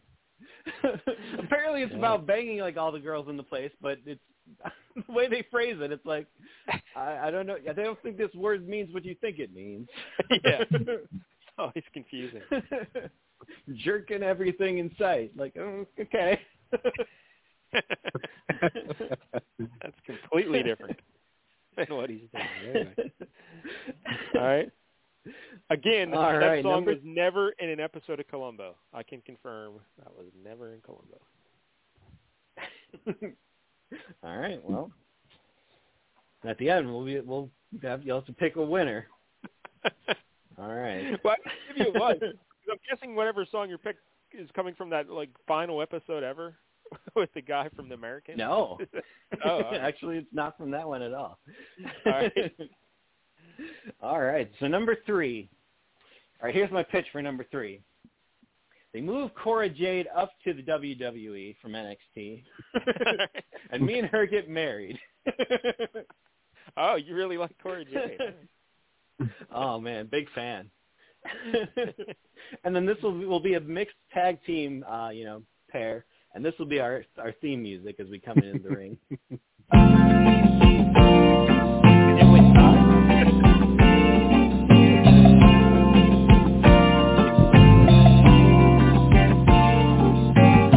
We've been together for 1,000,000 years, and I bet we'll be together for 1,000,000 more. Oh, it's like I started breathing on the night we kissed, and I can't remember what I ever did before. What would we do, baby, without us? What would we do, baby, without us? And there ain't nothing we can't love each other through. What would we do, baby, without us? Sha-la-la-la. The sha-la-la-la at the end would really be something to watch, you guys. Well, yeah, wow, that's the best part. You really like really Cora brings Jade. the song home. You're a big fan of Yeah. Cora Jade. Oh my God! I had to go back and watch that match, and it was phenomenal. Which, like this past one from Stand and Deliver? Or? From the NXT, yeah. Oh, dude, man. We'll talk about that in a minute. Watching NXT. Yeah, well, Yeah. Dude, Tuffy, you're missing out if you're not watching NXT. It's pretty fucking good, especially with Mandy Rose. Holy hell, did Mandy Rose look good in that match? Good Lord. But I mean, she's no Cora Jade. But I thought you Mandy. I don't know who Cora Jade is, but she's no Mandy Rose. Tuffy, you should see what Mandy Rose is. Oh my goodness, did she look good? But anyway, the so I thought you were going to go with like Avril Lavigne, Skater Boy, because Cora Jade has that skater gimmick, so you could be her skater boy. I mean, that's a big part of why I like her so much. I think. Yeah. I think my ideal woman probably works at a Hot Topic. Yeah. Now I looked her up. She's from Chicago, Jank, so she might have been working at a Hot Topic you went to at some point. Look at that. Oh my God. She's very young. Blew it. So. Yeah, she's like 20. She's 21, so you would have been the creepy old guy when she was working at the Hot Topic. Well, I could have pulled the doctor in this movie and just died on top of her. You're buying your Funkos at Hot Topic.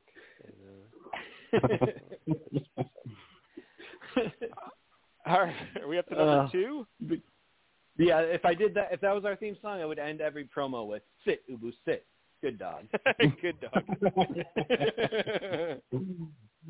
Yeah, it's a really obscure Family Ties production company joke. If you, yeah.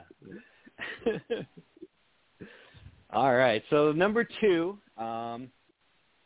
This is for a new faction. Me, you, and Tuffy are going to start. Oh, nice. Bovine University. We're a bunch of cattle farmers. Your favorite. And this will be our theme song.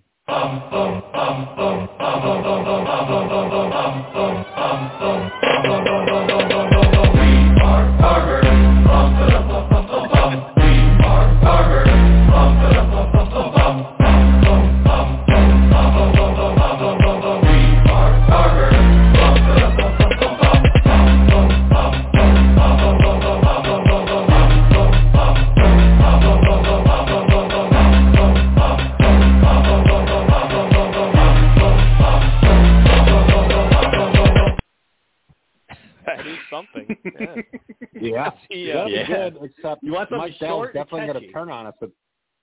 Mike Dell's definitely going to turn on us, our faction, because he's going to start promoting his vegan bullshit at some point.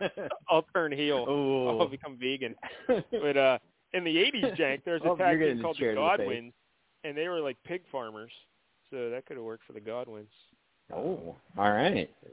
That's And so I figure we'll get a check just from Farmers Insurance every time we play this song. So that's what I was going to ask you. Yeah. So someone just remixed a Farmers Insurance commercial, like, hey, let's make a song out of it. Farmers. They made a whole 5-minute like dubstep song out of it. It's so fucking stupid, but I love it. I get it stuck in my head for hours and hours at a time. Fair enough. All right, so now we're up to number 1, Kevin Jank's theme song, If He Were a Wrestler. This will be something. All right. So this one is just pure intimidation. This music hits, and whoever hears it is going to be like, oh, no, I'm not getting in the ring with that motherfucker. Like, I'm out of here. So here we go. Freaky baby. Freaky baby. Let me lick you up and down till you say stop. Let me play with your body, baby, make you real hot. Let me do all the things you want me to do. Cause tonight, baby, I wanna get freaky with you. Jank walking to the ring to face Brock Lesnar, and that music hits. Wants to lick me up and down. Fuck no. That'd have been pretty good for Gold Dust back in the day, you know? Gold Dust music, he would have worked. But, all right, well, I know that wasn't in Colombo. Now I'm thinking maybe that Jerk song was in Colombo because the way you reacted. I don't know how these. I don't recognize any of these songs. I'm trying to think what episode would any of these songs have been in a Colombo. I'm guessing it's a later episode of Colombo. It has to be. Yeah, it's not like one of the 70s ones, obviously. I don't think any of these are that old. The only episodes I can think of where there would be like a song played like this. You said it's not from Columbo Loves the Nightlife. That's that final episode. No, it's not from that one. I can confirm. Trying to think where else he would go where they'd be playing music like that. I don't know. I'm stumped. Oh, well. All right. Well, you want to place any kind of a guess before I just spill the beans? Yeah, I have no idea. It was, in fact, the Jerk Out song. All right, so we know it's the Jerk Out song. So what could it possibly have been in? I'm trying to think, was there a dance club scene or something that is that like what it was in, a dance club situation? Or? Not quite, no. I think I remember the episode and kind of the context. I believe the episode was called Columbo Cries Wolf. Columbo Cries Wolf. I know the title, but this is the one with Dick Tremaine from Twin Peaks. Oh, okay. So yeah, there's like the Playboy situation, like the Playboy. Yeah, they're doing like some kind of photo shoot or something. That Columbo okay, walks that makes in on. sense. Yeah. The jerking really does make sense to that because there's like playmates going around. Yep. All right. Yeah, I only saw that one time, and I really wasn't paying attention to it. So yeah, all right, that makes sense. I definitely noticed when that song popped up because I was already a big fan. So like, ooh, there you go, Jank's wrestling theme song. It's good job, Jank. Tuffy, have you ever given this any thought? Like, if you're a wrestler, what your entrance song would be? No, I might have to work something up. But, I would think Crazy Train, right? Aussie Crazy Train, like the Aussie laugh. I mean, it really depends on the character. I don't know if I'm equipped to be the kind of Crazy Train sort of Al Snow sort of character. I definitely have something Nirvana related, I'm sure. Yeah. So, but right away, Blue sounds great. That sounds awesome as an entrance song. Or maybe Radio Friendly Unit Shifter, the opening chords of that. You hear that hit, you're like, oh yeah, that'd be awesome. You know what? That would fuck up some ears. I think Radio Friendly Unit Shifter would be what I would do. Yeah, that distortion coming over, and then, oh yeah, there you go. Here he comes. Here he comes. Look out. Yep. So. Maybe I'll go for Skater Boy since Jenk did football business. I'll be standing there in the crowd with my top up. There you go. All right, so I Jenk, appreciate you making the list, Jenk. I do not appreciate backdooring the Columbo talk in with that, though. Well, sometimes it fits. Backdoor Columbo. Columbo fits in the back door sometimes. But Jenk, you mentioned that you watched WrestleMania and you watched NXT Stand and Deliver a little bit. That's even more impressive. Let's start with NXT. Did you watch the entire show, or you just went back and watched Corey Graves' match? Fuck no. I just went forward into the ladies match, ladies Fatal 4-Way or whatever it was. Yeah, Fatal 4-Way is Mandy Rose looking spectacular, Cora Jade, my girl Io Shirai, who I love, and Kaylee Ray, who I'm also a big fan of. And Mandy Rose retained. I can't even remember how she did it. Who did she pin? I think she came in the ring like she snuck in and pinned somebody who was already hit by someone else, right? Isn't that how it went? Yeah, I think so. I think that's right. But yeah, Mandy Rose looked awesome, and so she won. Now, this Stand and Deliver NXT, this pay-per-view is it's almost like they shouldn't even have happened because every result on the match pretty much just got thrown out the next day. So I think in the pre-show, I think they had the women's tag titles. Raquel Gonzalez and Dakota Kai beat Toxic Attraction for the tag titles. And then on Tuesday, they lost the tag titles back to Toxic Attraction. And you're like, why the fuck were they doing that? Well, because then Raquel Gonzalez just got called up tonight to SmackDown. But why would you have the title change? So that tells me that they did not know Raquel was coming up to SmackDown until after the title change. So once again, Vince is clearly running NXT now and not Triple H because he would never have done something that stupid. But so yeah, maybe so they wanted to see how she did in that, and that would determine whether she could go up or not. No, Raquel's like a made woman. She's been a champion. They know what they have in her. So I guess they just changed their mind after. But whatever. I'm glad to see Raquel up on the big show. And now Dakota is going to be wrestling Mandy Rose next week for the women's title. I wouldn't be shocked to see Dakota win that. Oh. Yeah. So that might be something. Have you seen Dakota lately there, Tuffy? She's got pink hair now. No. I might have to tune in Tuesday, I don't like Wednesday, the pink hair. whatever night that's on. Tuesday nights. I like pink hair in general, but I think she looks better with the dark hair, but whatever. She's got pink hair. So then also on NXT Stand and Deliver, we had the men's championship match, Braun Breaker versus Dolph Ziggler. They had Braun Breaker lose because of shenanigans and an exposed turnbuckle and stuff. And then on Monday on Raw, they had a rematch, and Braun Breaker won. So I was like, wait. So now Braun Breaker's back to being the champion. Why don't you just have him win it on the pay-per-view and then defend it on Raw if you want to expose him to the Raw audience?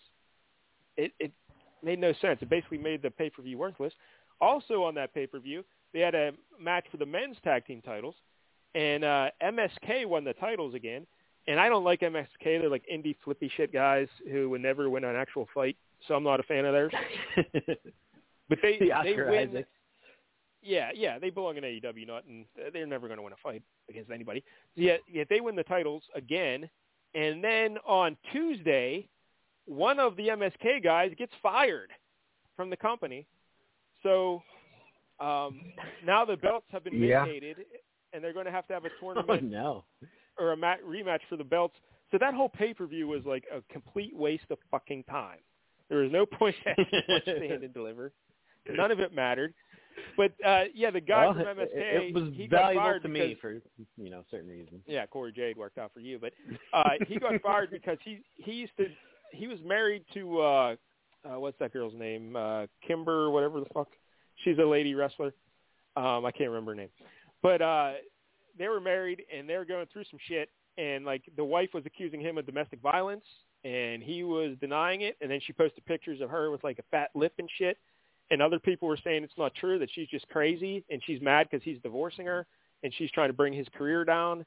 And so while all that's going on, then his ex-wife releases a photo of him with a Hitler mustache and doing a Hitler salute.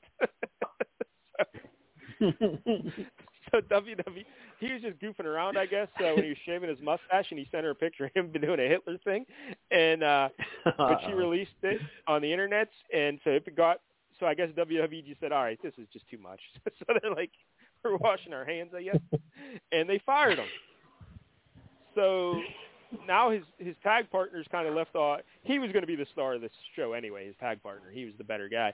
So I guess he'll get a singles push now. But, the tag titles are now going to be up for grabs next week as well. I'm guessing the Creed brothers will win them because they're awesome. So you guys have no idea who they are, but it doesn't matter. They're fucking awesome. So the Creed brothers are going to get them probably. But yeah, can you take me higher? No. These guys are like wrestler, like legit wrestler dudes, not terrible emo rockers. These guys are awesome. So all right. So that's NXT Stand and Deliver, complete waste of time. Now we get to WrestleMania, night one. Oh wait, hey Tuffy, did you watch the Undertaker's Hall of Fame speech? No. Yeah, neither did I. Who fucking cares? I didn't watch any of that shit. Hey, but this week on WWE Champions, they released Undertaker Hall of Fame edition because we don't have enough Undertakers in that game. We needed more. Yeah. There's like 50 fucking Undertakers in WWE Champions. Is it just what he wore to the Hall of Fame acceptance?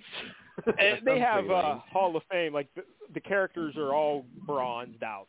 They're all like made of bronze. Oh. And then you can get them up to silver and gold versions of the Hall of Fame too. I don't know. They're very rare. Do you ever see any of those, Tuffy? Do you see people doing that? Well, like when they did Lawler, I maxed out that event, so I have his silver and gold gear. No shit. Look at you. Yeah. Yeah, I don't have any of that stuff. All right, so I didn't watch the Hall of Fame. I guess people said he gave a good speech. I don't know. But apparently he didn't thank Mick Foley. He spoke for like 45 minutes, and he didn't even mention Mick Foley. Seems weird, right? Yeah. Well, yeah, but I feel like he's also talked about his matches with him hundreds of hours probably. But he was one of his better rivals, and he had the Hell in a Cell. You think he could at least throw a match? Yeah, who knows. Anyway, so night one, WrestleMania, we kick off with, the Dallas Cowboy cheerleaders, I think, are the first thing we see, right? Don't they come out on stage? Oh, yeah. So that was nice. And was Triple H night two, or was he night one? I can't even remember. He was night two, I think. Yeah. So at the beginning of night two, he came down. Seth came out at some point in night one, I think. Yeah.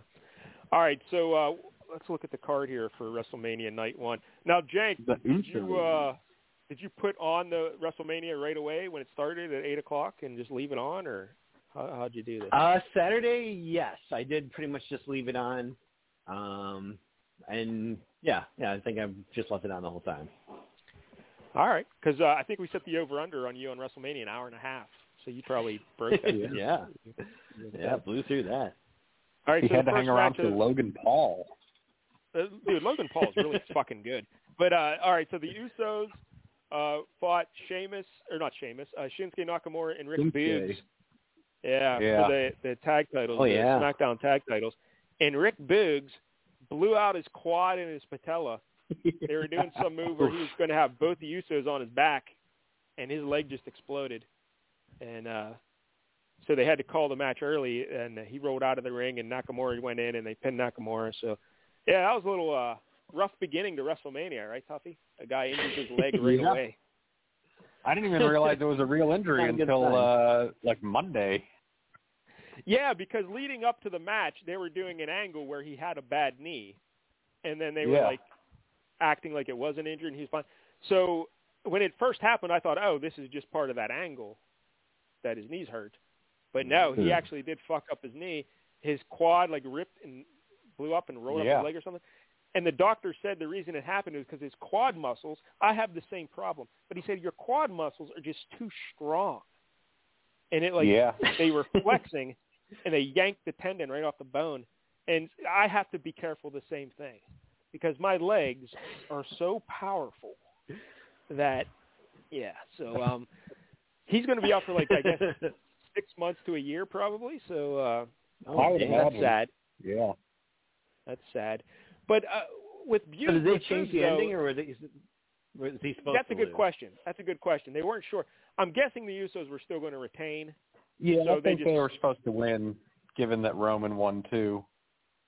But they just sped it up. I guess the match was supposed to go for another 9 minutes, but they just wrapped it up quick. But with Buggs, though, Tuffy, they could still have him, once he had the surgery already, and they said it was successful. Once he heals a bit, maybe in a month or two, they could just have him come out and play the guitar for Shinsuke, right? I mean, it could be on stage or definitely. something. Yeah. So, Dave Grohl broke his leg and was playing, guitar sitting down for a while. That's right. You could do that. Yeah. Get him a big throne. He could do the Miz in a wheelchair thing. Yeah, I mean, Buggs is a charisma gold mine. He's very entertaining. Yeah, he's really just kind of taken off here recently. So yeah. So you got to keep him around. I like that dude. All right. So again, match. Well, I mentioned this before, but his name on NXT was Eric Bugenhagen. That name is awesome, and they shortened it to Rick. Yeah, that's his real name. Yeah, but I love Bugenhagen. That's awesome. Yeah, Eric Bugenhagen is his actual name, so they don't let you do that in the WWE. Yeah, because they got to trademark shit. But anyway, so the second match of the night, Drew McIntyre defeated Happy Corbin with Madcap Moss. Oh yeah, by the way, Tuffy, Madcap Moss won the Andre the Giant Battle Royal on the SmackDown Friday, I guess. Saw that. That was something, Madcap Moss. But of course, Drew McIntyre defeats Happy Corbin. But the thing that was interesting about this one, after the match, of course, Drew McIntyre comes to the ring with this giant sword, and I always just assumed it was, a fake giant sword.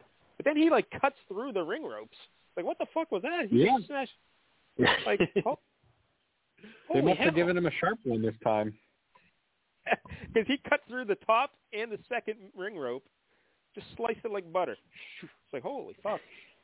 That was kind of impressive. And even more impressive than that, the ring crew replaced those ropes in 3 minutes. They just Those guys they got the NASCAR pit crew up there. Yeah. That can't be too easy. Any thoughts on Drew McIntyre versus Happy Corbin there, Tuffy? I don't even remember this match happening, so. Yeah. It was not that it was bad. It was fine. There's too much stuff at WrestleMania. I guess the big moment in this was McIntyre kicked out of End of Days, Happy Corbin's finisher. No one's ever kicked out of that. This was the first time anyone's ever kicked out of it.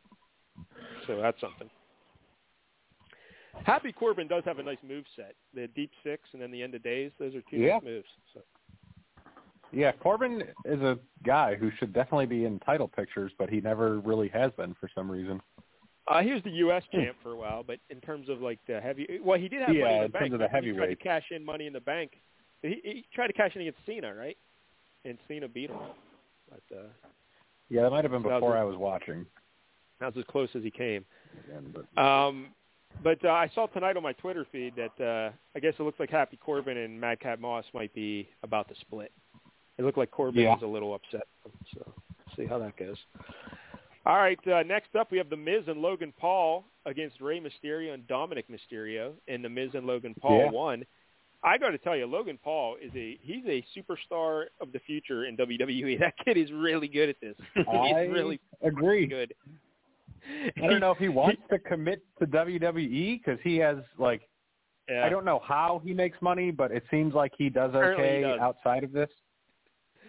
Jank, he makes so much money that he walked to the ring wearing a $5.2 million Pokemon card around his neck. That's how much money. Jesus. Logan Paul. Hope he didn't wrestle with that. That is such a heel move, walking out with a Pokemon card around your neck. And it's also worth $5.2 million. What the fuck? But he looks great because he's a big athletic kid. He looks like a wrestler. He's very athletic. Like the moves he was doing in the match were super impressive. He looks like a safe worker too. Like when he was doing his power slams and shit, they were very safe. Like he's protecting the Dominic's head and everything. So this kid's money. And he knew where the cameras were at all times. He would stare in the camera, give a look. He's a perfect heel. He was doing the Eddie Guerrero stuff, the Three Amigos. Not only did he do the 3 suplexes, he did them better than Rey Mysterio does them. He actually did them properly, with the leg twist, the turn of the hips and everything. He did the little Eddie shoulder shake when he's on the top rope. This kid is a star. Don't you worry about Logan Paul. So he was on the Ariel Helwani show this week. Kid, so. Yeah, I know, but he's like a perfect heel. Everyone hates him. Awesome. But he was on Ariel Helwani, and they were talking, and he wants to do WWE. He says he feels like this is where he belongs. He loved it so much, and he really wants to do it again. So I'm guessing he's going to keep doing it. And he says he wants to do it all the time if it's possible. He would be there all the time. So I would expect to see him versus The Miz, I guess, at SummerSlam. That might be his next time, SummerSlam. Yeah. So he said he had 2 training sessions for this. 2 4-hour training sessions down in Orlando. That's all he trained for this. That's impressive. Yeah. First time in he's definitely better than Dominic Mysterio. Yes, he is. Ooh. So then after the match, The Miz turned on him and gave him the old skull-crushing finale there. So I'm guessing they're setting up Miz versus him. Because he says he wants to be a babyface, that he just wants to be liked by people, so he wants to be a babyface. But then he had Becky Lynch on his podcast, I guess, and he was talking to Becky about it, and Becky was trying to say, no, you're a perfect heel. You need to be a heel. You'll love it. Just embrace it and be a heel. So I think she kind of won him over, so he was thinking maybe I'll be a heel. But the money is with him as a heel, not as a babyface. Yeah, the only way he would ever be a babyface is if he is so good at being a heel that people just have to like him because he's so good at it. That's what Becky told him. She's like, if you be a heel, you'll be such a great heel that eventually people will start to love you, and then you'll be a babyface. So I think he might go that's the route to go with him. But if he's going up against The Miz, Miz is obviously the heel. But as soon as Miz hit that move on him, right away Miz is a face now because he beat up Logan Paul. Everyone loves him. Yeah. Well, you could see Miz knows he's supposed to be the heel in this, but it's everybody loves you for doing that to Logan Paul now. Exactly. Nobody likes Logan Paul. Also, Jake Paul, I guess, was on the pre-show, and he was cutting promos on the crowd. I'm just going to put it out there, but by 2024, the Paul brothers are your tag team champions in WWE. It's going to happen. It's going to happen. These kids were made to be wrestlers. Holy fuck. Everyone hates them, and they're good at what they do. So, all right, match number 4. Bianca Belair defeated Becky Lynch for the Raw Women's Championship by pinfall. This was my favorite match of the weekend. I don't know how you feel about it, Tuffy. This was great. Did you like? Yeah, this was really good. Jank, did you enjoy Bianca and Becky? It was okay. There was no Cora Jade, but Becky looked pretty good. Fantastic. Yeah. Yeah, I like Becky that was great with that new haircut of hers. Yeah, she looked awesome. And Bianca's awesome, too. But this is just a really good match. It started off hot, Becky was going to beat her in 26 seconds again, and they kept doing all these reversals and shit. It was just a great match, and Bianca eventually won. she like flipped out of the manhandle slam and hit her with the kiss of death there in 1, 2, 3. Yeah, it was a great finish, great match. I guess there's one spot where Becky was doing a flip off the top rope, where she's normally you want to land with your hips on the person's chest, like kind of, and take them down to the mat. But either Bianca was too far away or Becky didn't jump far enough. So when she flipped over, her heel caught Bianca right in the eye. Yeah. And gave her a big old black swollen eye. So, but Bianca kept with the match, and she got the title. So look at that. Hell of a match, though, Tuffy. I was a big fan of this one. It was great. Yeah. So now it'll be interesting to see what happens with Becky. What do you think she does now there, Tuffy? I don't know, because they need a lesser women's title, I feel like. They really do. They really do, but I don't think they're ever going to do it. They should. They should unify the women's the main titles and then give like an intercontinental title and then your tag titles. I think that would work out better. Yeah. But now they have the 2 heavyweight titles on. So, but I don't know. But Becky, she'll stay heel for a while. I could see her and Seth doing something maybe again as a couple. Yeah. But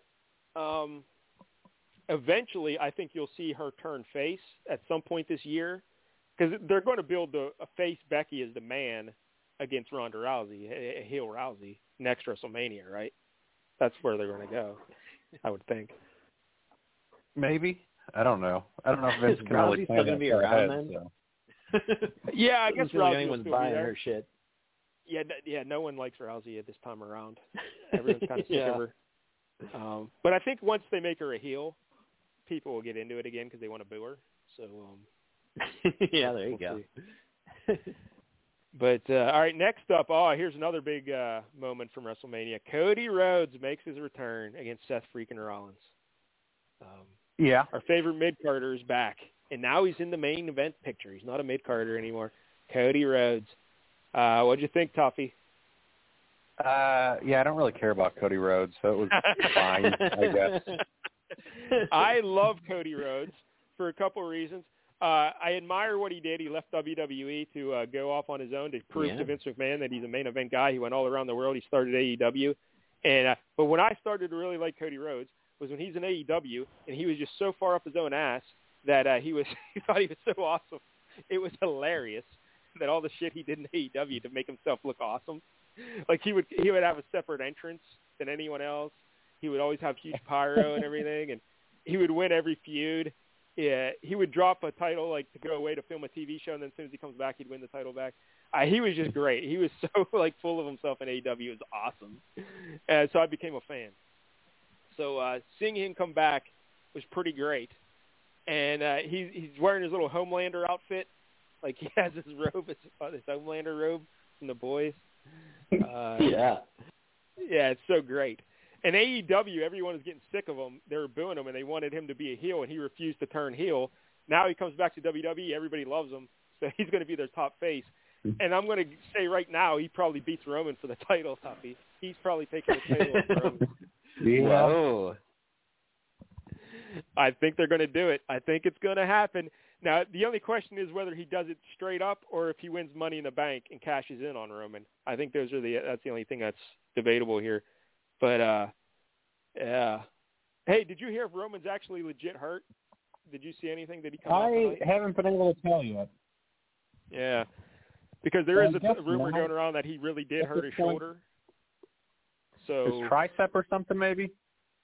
Yeah, like I guess we can jump ahead, but during the main event on night 2, he wrestled Brock, and at some point Brock had him in a Kimura lock, and then he gets out of it, and he rolls over to the ropes near Paul Heyman, and Paul Heyman's like, "Please, my tribal chief, get up." That's so great. Paul Heyman, my tribal chief. And you can hear Roman saying, it's out. It's out. You know, he's talking about his shoulder. He's like, it's out. And then the match ended real quick after that, kind of out of nowhere. And so people are saying that he actually did hurt his shoulder because he like tries to put it back in on the ropes. You can see him like, I thought it was just selling it. It was storyline that he, but I don't know. People are saying he might actually be hurt. So if his shoulder's fucked up, that's a big surgery. Like that's what Asuka's out, her shoulder. So that'll be about 6 months.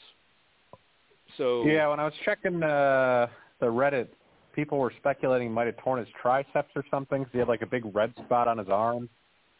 Yeah, like a big bump. I don't know. But like if you separate your shoulder and you put it back in yourself, you can really fuck a bunch of shit up in there. You know, I can tear a bunch of shit. So hopefully he's all right. But if he's out for a while, man, it's going to be the Cody show. He's going to take that belt and run with it. So get ready, Tuffy. Get ready. I'll give Cody this. Like, at least he doesn't look exactly like all the other guys. Like, I swear to God, like 80% of the fucking, men's wrestlers all have long, slick back, wet black hair with the same fucking beard. It's like, I can't tell these guys apart. Yeah. Well, Monday night we had one guy differentiate himself. No more beard. We'll get to that later. Yeah, that was on Monday night. But yeah, Cody's got the bright dyed platinum blonde hair. I like Cody. I like seeing him in the main event, so this will be interesting. But I thought this match was great. Cody was a little rusty at the start. He kind of fucked up a few little things. But by the end, the match got really good. And Seth is as good as it gets in the ring. And how awesome is it now with Seth? We were talking about entrance music. Everyone sings through his song now, Tuffy. They just sing the Seth song. It's so good. So the Embrace division is really working out there. Yeah, it elevates him. So it's a great match. Probably the second best match of the 2 nights, I would say. At least in terms of... I know what my number one was. Yeah, like in terms of technical wrestling, sure. Yes. In terms of entertainment, it's like 5, 6 at best. But in terms of entertainment, there were 2 matches on the second night that were way up above. Oh, yeah. The second night was great. I guess the consensus among wrestling fans is they all loved the first night and the second night, where I thought the second night was... Well, I guess I'm a mark, because I loved the second night. Yeah, I liked the first night, too, because of Becky and Cody. But night 2 had a couple moments that were unparalleled in the history of WrestleMania that we'll get to. So, all right, next up we have Charlotte Flair defeating Ronda Rousey by pinfall. This was fine. No one was looking forward to this at all because no one gives a fuck about either of them at this point. Yeah, I'm just glad Charlotte won. Yeah. I guess I saw Ronda challenged her to a not quit match at Backlash, the next pay-per-view, and I guess Charlotte told her no. So I'm guessing the next couple of weeks they'll build to that, and she'll eventually say yes or whatever. But Charlotte was fine here. Ronda was fine. Ronda's fine in the ring, it's just don't give her a mic. Yeah. It's terrible. But it was fine, nothing great, but nothing awful. Then the main event of the night, the KO show. Kevin Owens has Stone Cold Steve Austin on the KO show. And, of course, he comes down and he says, hey, Steve, I got to tell you, I tricked you. I actually invited you here to have a fight. Blah, blah, blah. Yeah. And he was making fun of Texas again. And he had a great line in here, Tuffy, where he says, you were born in Texas. Why didn't you just move to Mexico? It's right there. Just go to Mexico. That was pretty great. But actually did have a match. And I will say this, Stone Cold, his knees are completely shot. I felt bad trying to walk around. I mean, he's an old man. There's no doubt about it. Yeah, his knees were shot. Holding himself up with the ropes. They're still very shot. But I'll say this: this match went on. It was a no holds barred deal. They could fight all throughout the arena, and they went all throughout the arena. But the longer they went, the better Steve looked, I thought. And I think by the end, he was looking like his old self pretty much. Because, again, when he wrestled, he just had kicks, punches, the Luthez press, the kick to the belly, the stunner. That's pretty much all he did. That's all he did. Yeah. So, he ages well as a wrestler. But this was actually fairly entertaining. And Stone Cold took a suplex onto the concrete floor outside the ring. That was crazy. Why are you doing that? Yeah. You don't need to be doing that. Because they only have to do it once ever again, so, hey, why not? I guess. Yeah. Yeah, go big. KO hit him with a stunner and got a 2 count. And then Stone Cold kicked out. And then KO went to hit Steve with a chair. Austin ducked. KO hit the top rope and popped back, hit him in the head, and knocked him loose. And Stone Cold kicked him, stunned him, 1, 2, 3. That ending was awesome. Loved the ending. Yep. Yeah, this that this chest was was 13 pretty minutes good. and 55 seconds. So yeah, it went way longer than I thought it was going to go. I thought it was going to be like 1 minute, But so 13:55. Yeah. That's Like some punches, Stone Cold stuns him, and that was it. Was kind of what I was expecting. that. I guess that's why they build this as a KO show and not as an official match, because going into it, Stone Cold wasn't sure. He didn't want to cheat the fans, bill it as a match, and not be able to deliver. So if you bill it as a KO show and then a match erupts, he's like, all right, well, whatever happens, So that's fine. But I thought they delivered. I was very entertained. It was great seeing Austin again hitting a stunner, and then he hit Byron Saxton with a stunner too, as a tradition. He called Saxton in the ring, hit him with a stunner. It's great to see Stone Cold. Tuffy, did you enjoy the Stone Cold match? Yeah, it was great. Yeah, it was all you could ask for out of Stone Cold. Jank, did you ever experience Stone Cold back in the day? Like, were you? I mean, I definitely knew who he was and knew what he was all about. I don't know if I ever actually watched one of his matches prior to this, but I've certainly seen clips and stuff. Hey, you know what you saw with Stone Cold in it? What was that movie you watched? Was it Unforgiven? What was that thing called? Remember The Damage? The Damaged. Yeah, Damaged. Yeah, that was his big move. I call this move the Damage. That's right. Punch you in the chest. The Damage. So there you go. That's night one of WrestleMania. The longest match of the night, Tuffy, was Cody Rhodes and Seth freaking Rollins, 21 minutes, 40 seconds, followed by Becky and Bianca, 19 minutes and 10 seconds. So yeah, I saw Seth Rollins taking some digs at Melzer later in the week too, saying like, "Oh, we have to 6, 7, 8, 9 stars. Where are we at now?" Yeah, he hates Dave Meltzer, and everybody does. Because Dave Meltzer, I used to tolerate Dave Meltzer, but then when AEW came around, he just lost his fucking mind because he's best friends with Kenny Omega and the Young Bucks. So whatever they do, he just raves about, and it's fucking terrible. And he's like, "Oh my God, they're so fucking awesome." And he hates the WWE, so it's just like, oh, good Lord. So seeing Seth Rollins make fun of him was pretty fucking awesome. And also during their match, he was beating up Cody Rhodes, and he says, "Welcome back to the big leagues, bitch." And he hit him with something, so that was nice. Yeah. Seth freaking Rollins. All right, so night two, here we go. A lot of great stuff on night two.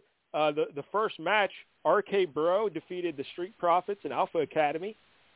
They always have great matches. The sad part is we saw this match like a couple weeks ago on Raw, right?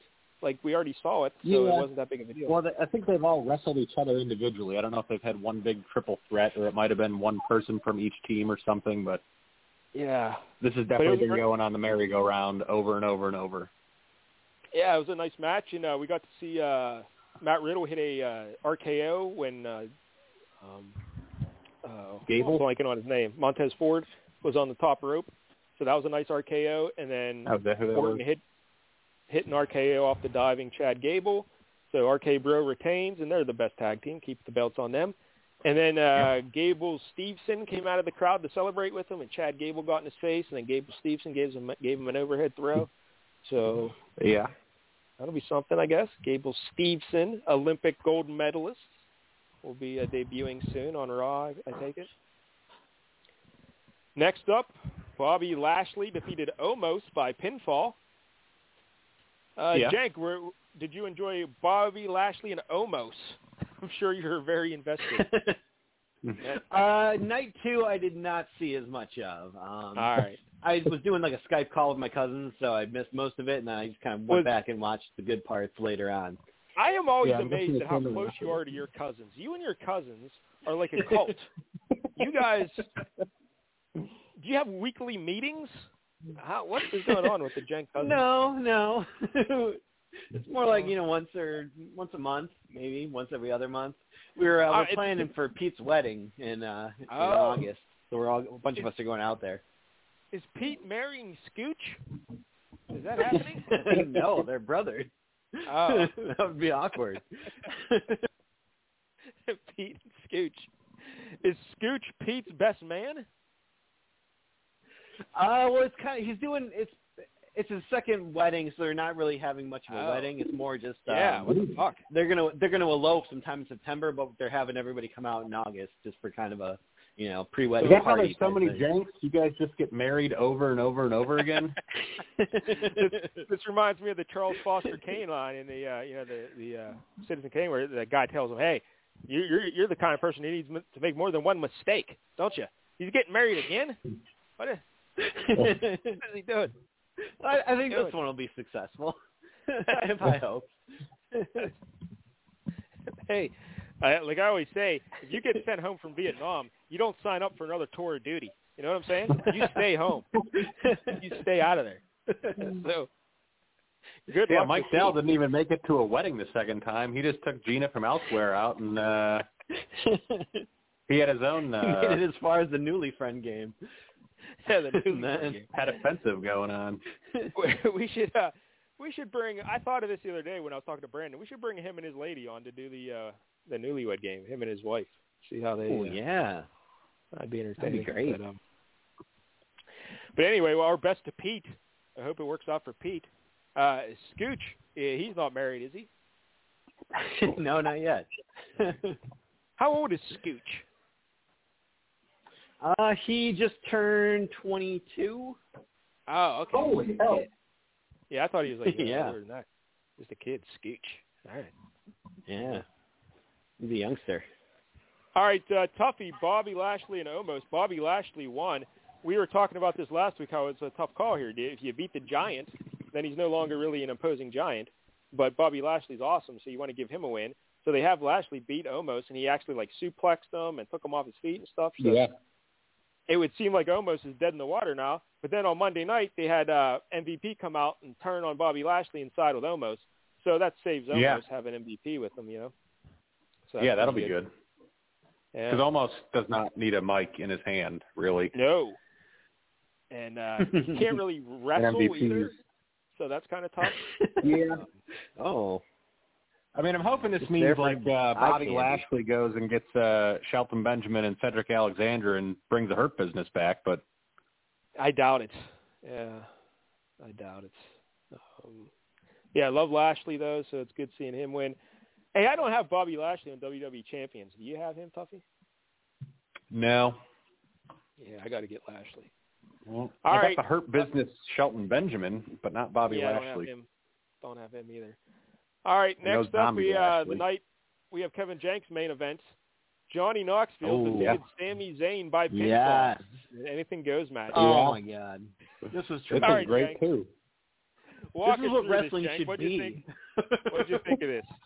What did you think of this? I mean, like I said, this is the greatest thing. I mean, if all wrestling was like this, I would watch it all the time.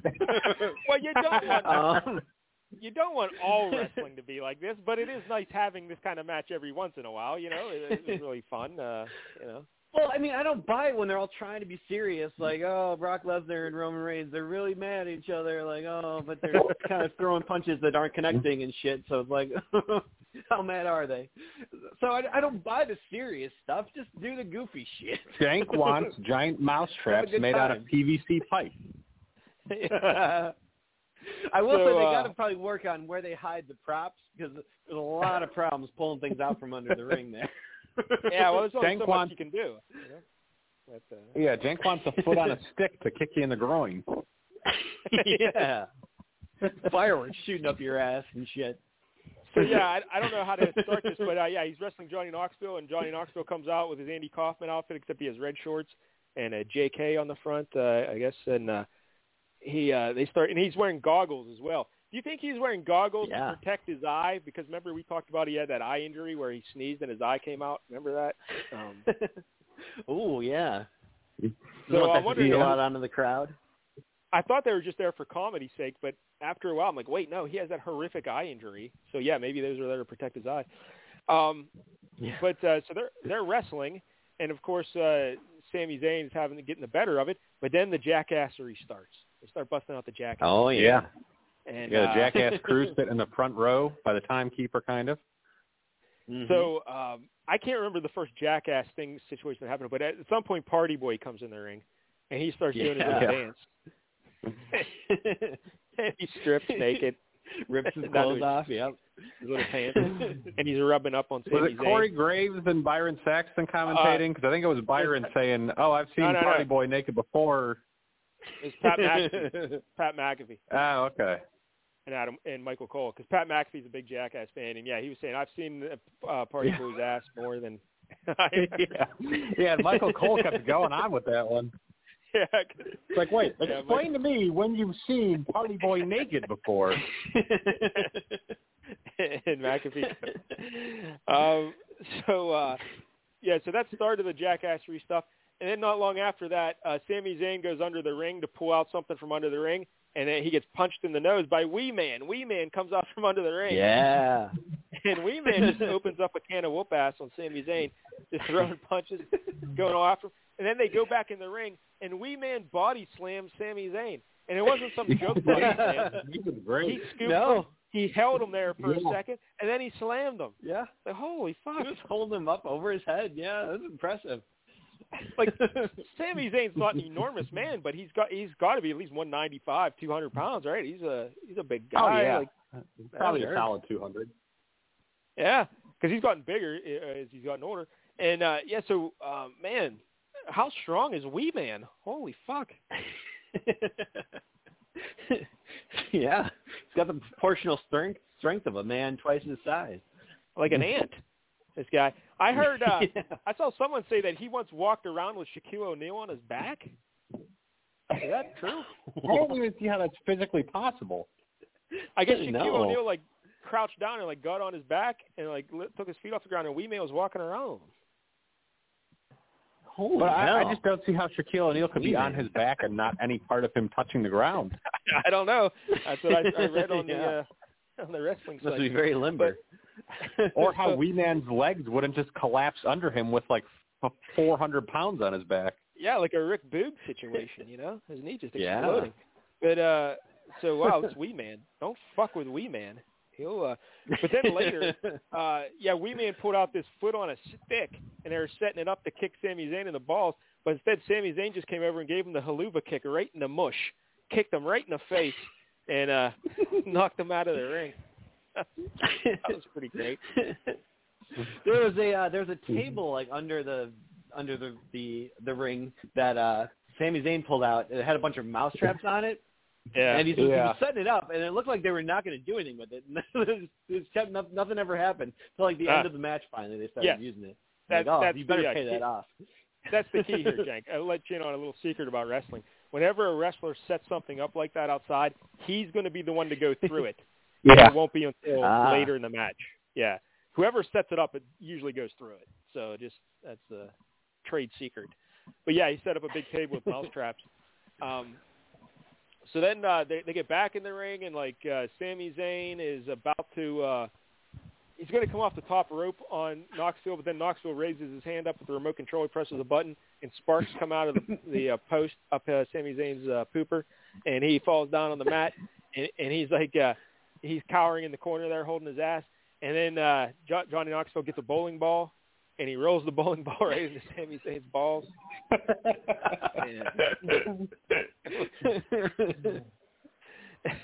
That was tremendous. And then eventually they do the leg on the foot on a stick thing, and they kick him in the balls with it. And then at some point, Sami Zayn goes up on the top rope again, but he's real nervous because he's worried about the sparks, so he kicks it a couple times to check.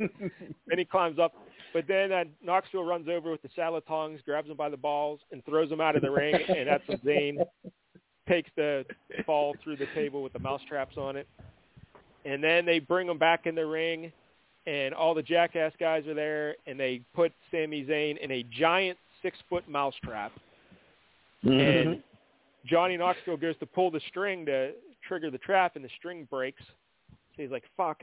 But Johnny Knoxville, if it's one thing about him, he knows exactly how mouse traps work. So he crawls over, and he pulls the lever for the mouse trap, and, of course, it hits him in the head. But then it goes down, and it clamps on Sami Zayn. And it pins Sami Zayn. He gets on top of Zayn. 1, 2, 3. Johnny Knoxville wins. Man, like the Jim Cornette, he almost lost his mind reviewing this match. He fucking hates it. It's all stupid. But this match was awesome. This was so entertaining. Yeah, that was great. I loved it. I loved every second of it. I was riveted. Like Like, it went above and beyond my expectations. Like, I thought it would be kind of goofy or silly, but this was so well done. Everything they did was awesome. And Sami Zayn, how good is Sami Zayn at what he does? I mean, this guy. Yeah. There aren't He many sold people it. that could pull this off, you know? And, man, he was just so yeah, I was impressed. yeah, because Jank, to like, do Sami all Zayn that also for them, like, that's... Yeah, because all through the indie scene, Jank, like, Sami Zayn's recognized as one of the best in-ring workers there is. Technical, everything. He's, like, one of the best guys there is in-ring work. So it's crazy. Some people are mad that he's doing this kind of stuff, but he's loving it. He says he's having the time of his life. And he says this is a match he's most proud of probably in his career because of how well it went. And, it was great. It was great. Yeah. Loved it. He's a team player. I gotta respect that guy. I love him, man. Because it's crazy. Like, if you don't know Sami Zayn, in the old days, well, he wrestled under a mask. He was El Generico. But then when he was in NXT, he was like the purest of babyface. Like, he was such a babyface. You would never imagine him as a heel. And then now he's such a great heel. He's got, like, the Fidel Castro outfit, and he's all conspiracy theory guy. And, he's just so good as a heel. Yeah, he's another guy I need to get on Champions. I need to get the new Sami Zayn on Champions. Yeah. So there it is, Johnny Knoxville versus Sami Zayn. Great stuff. That lasted 14 minutes and 25 seconds. That's a lot of entertainment in 14 minutes. You can go back and watch that. Yeah. Stop signs and all kind of shit they pulled out from under there. Next up, we had the women's tag title match. Sasha Banks and Naomi defeated Carmella and Queen Zelina, Liv Morgan and Rhea Ripley, Natalya and Shayna Baszler. The big story here is Liv Morgan dressing like Catwoman. Yeah, that was it was incredible. Came down. I didn't like the mask. When she took the mask off, it was much better. Apparently, she's auctioning that whip.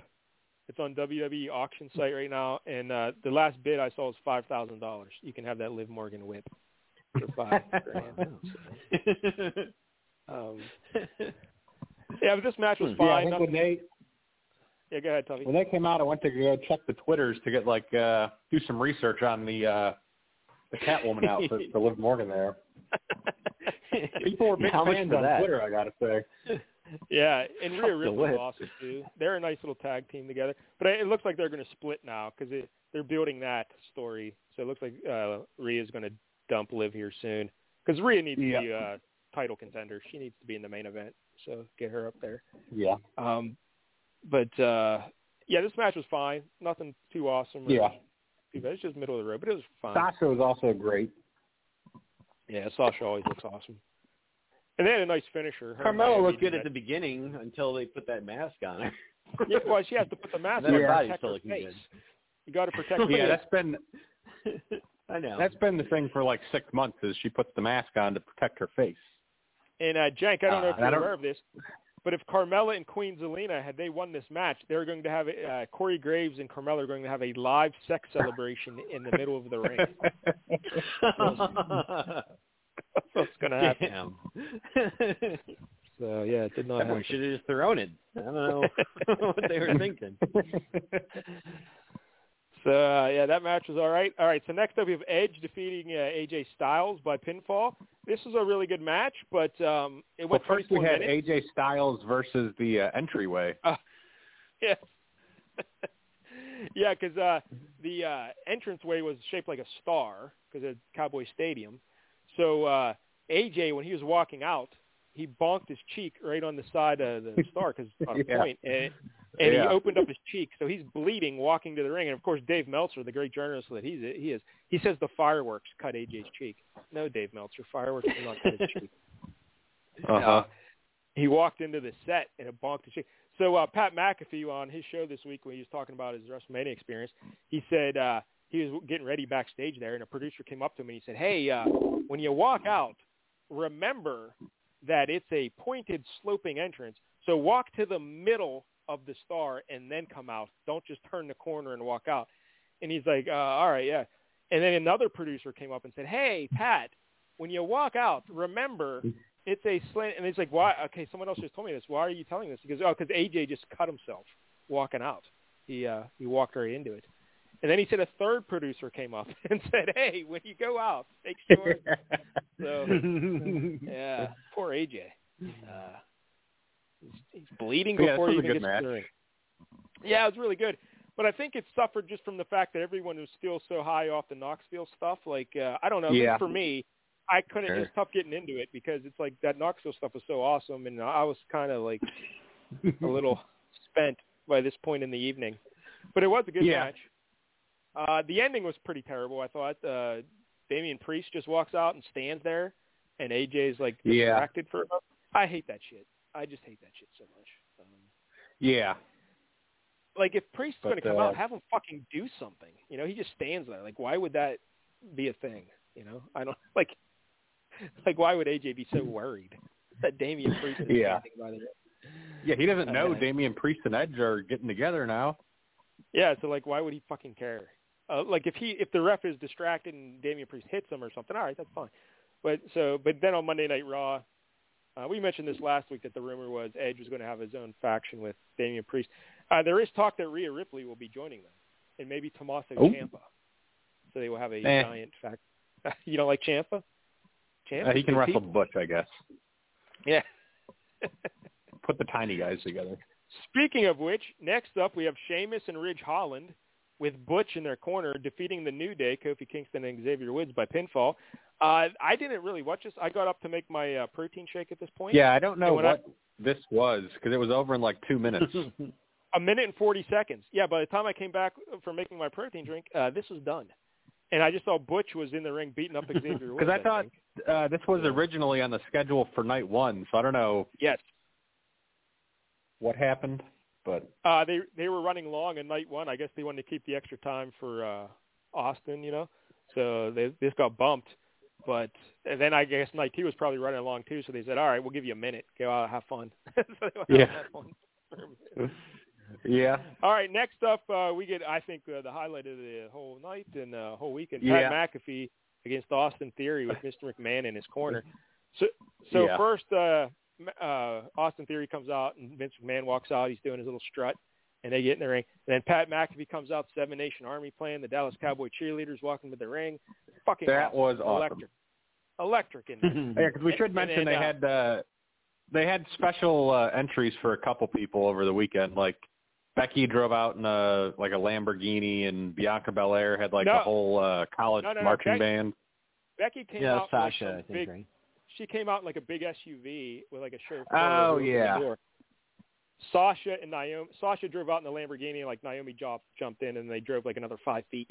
And then they got out. Yeah, Bianca had the marching band. Seth Rollins had a bunch of people on stage like singing his song, like a chorus kind of. Yeah. Thing, cowboy hats.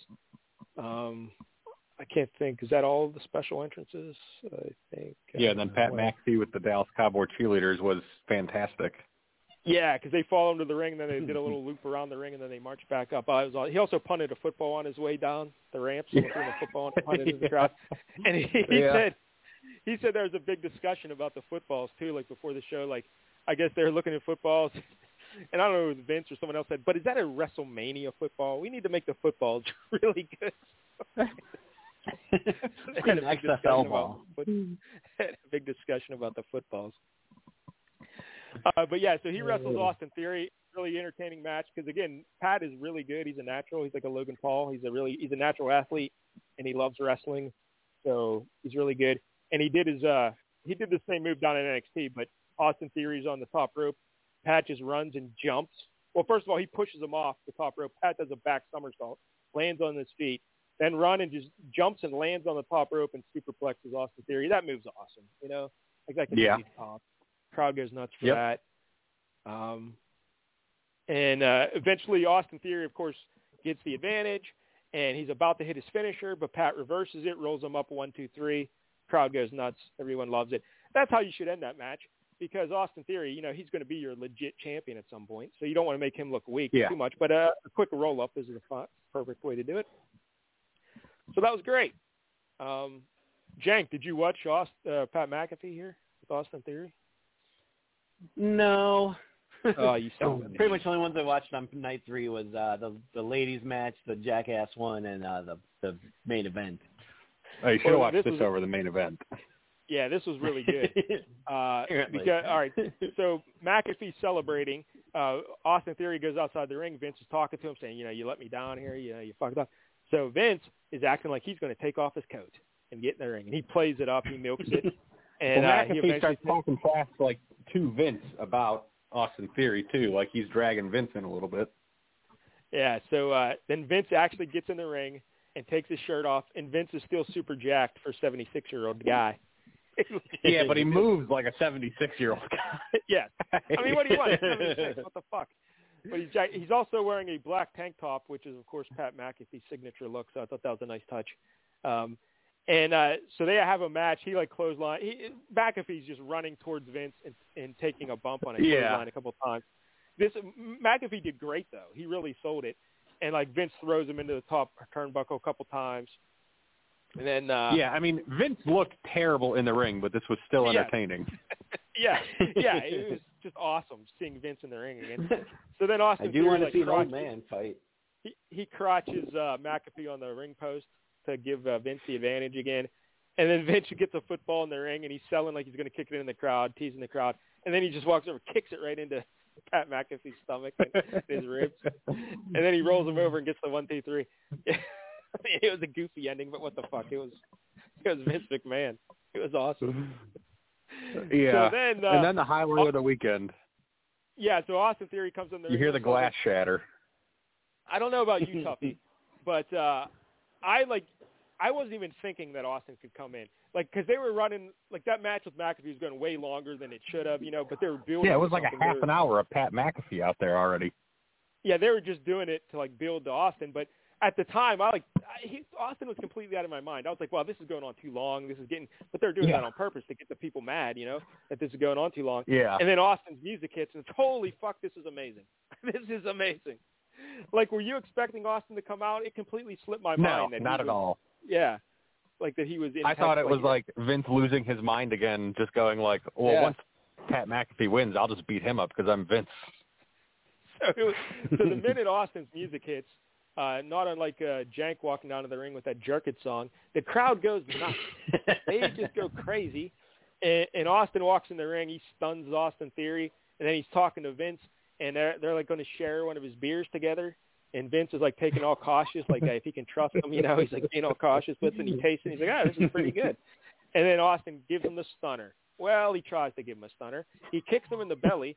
And when he gives him the kick, what do you think happened here, Tuppy? Do you think Vince? I heard someone say that they thought Vince. I think a 70-something-year-old man just kind of lost his balance and stumbled backwards.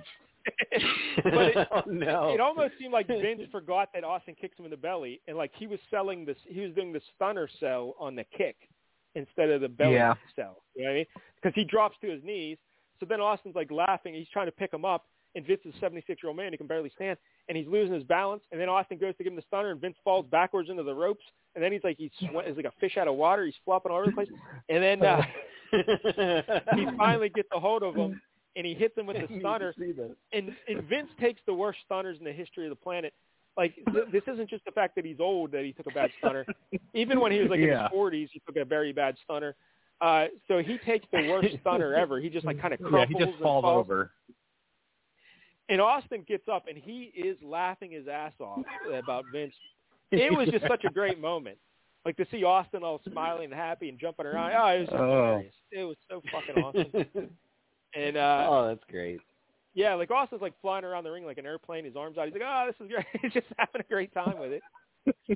And then we forgot to talk about Austin Theory's sell of the stunner. He hits Austin with it. Oh, he does great. He does a combination of Scott Hall and The Rock. Scott Hall flipping up, but also flipping and flopping like The Rock. And so that was pretty awesome. And so everyone's going nuts. And Pat McAfee this whole time is out on the ground next to the commentator table. And he's out there on his back, and he's pouring a beer into his mouth while he's on the ground. No, he came back in the ring to celebrate with Stone Cold, and then he got the stunner. I thought that was before the. Okay, so that was after. So I think that was after he got the stunner. So he calls him. Yeah, it was after. Yeah. So he calls Vince into the ring, or not Vince. He calls McAfee into the ring, and McAfee's all excited because Stone Cold's his boyhood hero. He's interviewed him. They're good buddies, and they're celebrating, drinking the beers. They go to the opposite corners. They come back down. They're going to drink some more beers, But then Austin kicks him in the belly, hits him with the stunner, and McAfee. Another great. Oh, this stunner was so great. Like had a mouthful of beer that he did like a spit take when he got hit with the stunner. Yeah, he just got up on his tiptoes and like fell over like a tree, toppling, and he spit the beer out. It was so awesome. Such a great sell. And Austin's loving it. Everyone's going crazy. Yeah, so then Pat rolls out of the ring, and while he's selling the stunner on the ground, he's just pouring a beer into his mouth, his open mouth, like pouring it from about 8 inches. It's great. Wow, what a moment. That really should have been the end of WrestleMania. You know, like the show should have ended there because there's no – Yeah. You're not coming back from Stone Cold stunning 76-year-old Vince McMahon. That should have been it. But, you know, what can you do? We still have the match of the weekend. Everyone's looking forward to this. Roman Reigns versus Brock Lesnar in the main event. This is going to be awesome. It really wasn't that great. It was all right. It was fine. No. You know, a lot of Superman wonder, punches. Yeah, there were. That's the thing with these Brock Lesnar matches. Whenever they have like a match against him and another big guy, they tend to just spam finishers, like just spears, five. That's all they do. I like when Brock wrestles like Finn Balor or Daniel Bryan or Samoa Joe. They have like actual great matches. But whenever it's these main events against other big dudes, they just spam finishers. It's like, whatever. We've seen this before. Now, who knows if Roman's legitimately injured? Maybe the match is going to be eventually gotten better, you know. But it was fine, but it wasn't anything to write home about. It was kind of a letdown, especially after, you know, Austin and McMahon. Yeah. But still, overall, Toffee, a hell of a weekend for wrestling. It was great. Yeah, again, for the people who say it shouldn't be 2 nights, you're fucking nuts. It was awesome for 2 nights. And they sold like 150,000 tickets, and this is the way to go, the 2 nights. So I don't know, Tuffy, this was like the most enjoyable WrestleMania. Like last year's was fine, but the card really wasn't that great. Then we had the one without the fans during the pandemic, so that really wasn't even a WrestleMania. Yeah. But this was probably the most enjoyable WrestleMania. The women's triple threat match was a good one. I'm trying to think. The Becky 2 belts, I want to say. But that match, but that's like 4 years ago. Though. That was like a 9-hour show, remember? And she came on after 1 o'clock, I think. And so that hurt that. You might have to go back. New Orleans started out good. Asuka, Charlotte, Rousey, and Angle, and but then it kind of tanked after that. You might have to go all the way back to when Seth cashed in Money in the Bank to get the title off Roman for WrestleMania. That was this entertaining. Yeah, I wasn't even watching wrestling at that point, so. Yeah, but this was a very entertaining WrestleMania. Like 1 out of 10, I gave this a 9 out of 10 because I was thoroughly sports entertained. Like, because the highs were very high. Like that Knoxville You're always going to have some come down matches after those actual WrestleMania moments. But like that whole McAfee match and the stunner on Austin on Vince, that's like one of my favorite moments ever at a WrestleMania. That was amazing. That was so awesome.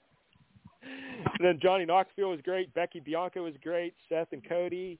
So yeah. I mean, I do not like Goldberg coming into wrestle or the old dudes who come back for the pay-per-views, but the Stone Cold both nights was just absolute perfection. Yeah, because he's so over. He figured out how to do it right. It's awesome. And like I said, his moveset just ages well because all he was punching and kicking. That's all he did anyway, so it works. It was great. Yeah, like I think really of the Goldberg and Shawn Michaels and Triple H in Saudi Arabia as like the polar opposite of what Stone Cold was this weekend. Yeah, like Shawn Michaels, he is not going to age well as a wrestler just because he did so much crazy shit, you know. So kind of looks exactly like he did 20 years ago, you know. I mean, it's not like he lost his hair. Yeah. He never had hair to begin with, you know. He looks the same. Yeah, it was great. Thoroughly sports entertained.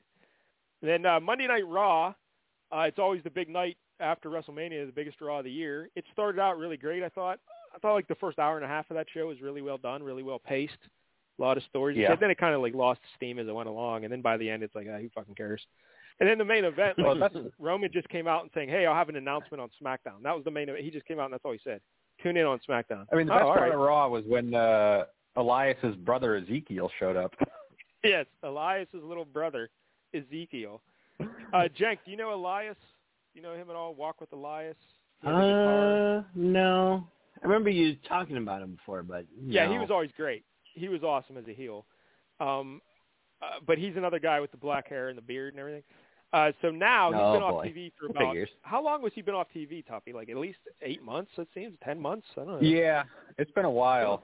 Because I was looking after Monday night, and I saw on his Wikipedia, it's like apparently at some point last summer or fall, he like burned his guitar and said he was done with that. I don't remember that at all. Yeah, I remember that. Yeah, they showed that a couple of times. But then, so they bring out this guy named Ezekiel, and they say, hey, that guy looks kind of it's Elias, but now he has a different haircut and he shaved his beard, and he looks like a completely different dude. Totally different person. Yeah, it's like, who is that guy? Whoa. Does not look like Elias. But now he's like a wrestler out of the 80s. He's just super jacked and wears his little pants in bright colors. Like hot pink, like short trunks. It's like, wow, there's Ezekiel. One thing we forgot in the Johnny Knoxville match was they had the giant hand, because that was my favorite meme from the match was somebody on Twitter posted a picture and said Mark Henry and Mae Young's son debuts at WrestleMania. That's right. Now, Jank, you all realize this, but at one point in the Attitude Era, Mark Henry, the world's strongest man, was in a relationship with Mae Young, a 70-year-old woman. And because Mark Henry was doing a gimmick where he was called Sexual Chocolate, and he was always getting around with different women. So he started having sex with Mae Young, and he impregnated her. And then when Mae Young, they filmed her giving birth, she gave birth to a plastic hand.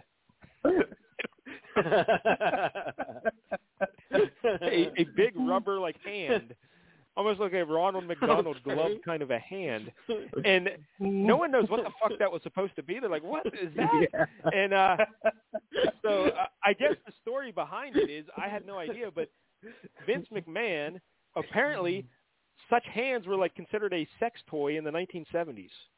Like that was a sex toy. Whoa. So the idea was that Mae Young had that stuck inside her all those years, and it finally came out. That was a joke lost on everybody except Vince McMahon. Yes, because I just heard the explanation for that a couple of years ago on I think the Bruce Prichard podcast. I think, but that's amazing. Yeah, so that is pretty funny. The big hand, Mae Young kid and Mark Henry. Smack him in the face. Yeah, good times. So it was a banner weekend for the WWE. Quite the success. It was WrestleMania is pretty much universally praised by everybody, even Jank. Right, Jank? You loved it. So sure, parts of it. So good for them having themselves a weekend. I don't know, Tuffy. So I guess we agree that the Austin Vince stuff was the best thing on the weekend, right? Oh yeah, by a mile. And then Becky Bianca, and I like Cody and Seth. That was probably my favorite match. But yeah, it was good stuff all around. So good for them. Next up, WrestleMania Backlash. I guess that's the next pay-per-view. Yeah, that's going to be a downer, I feel like. Yeah. Well, it depends what's going on with Roman. Any news on the Twitter about Roman? I haven't seen anything, but who knows? So, all right. What's WrestleMania Backlash? Well, they used to just call it Backlash, and then a couple years ago they started calling it WrestleMania Backlash. So it's basically like things that happen at WrestleMania. They still need to tie up some loose ends with stories, which they shouldn't. I see WrestleMania as like the season finale, and then you start a new season with new storylines and everything. But apparently you still got to keep shit going now on WrestleMania Backlash.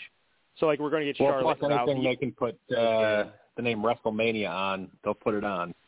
Yep. Because the week before it wasn't Raw, it was WrestleMania Raw. And WrestleMania SmackDown. Yeah. Oh, jeez. Yeah. So, Backlash. I'm going to go use my WrestleMania Charmin toilet paper. Yeah. But Money in the Bank's always a great pay-per-view, so that'll be nice. Hopefully Asuka's back by that, maybe. Don't know. We'll see. What else? Anything else to discuss, Tuffy?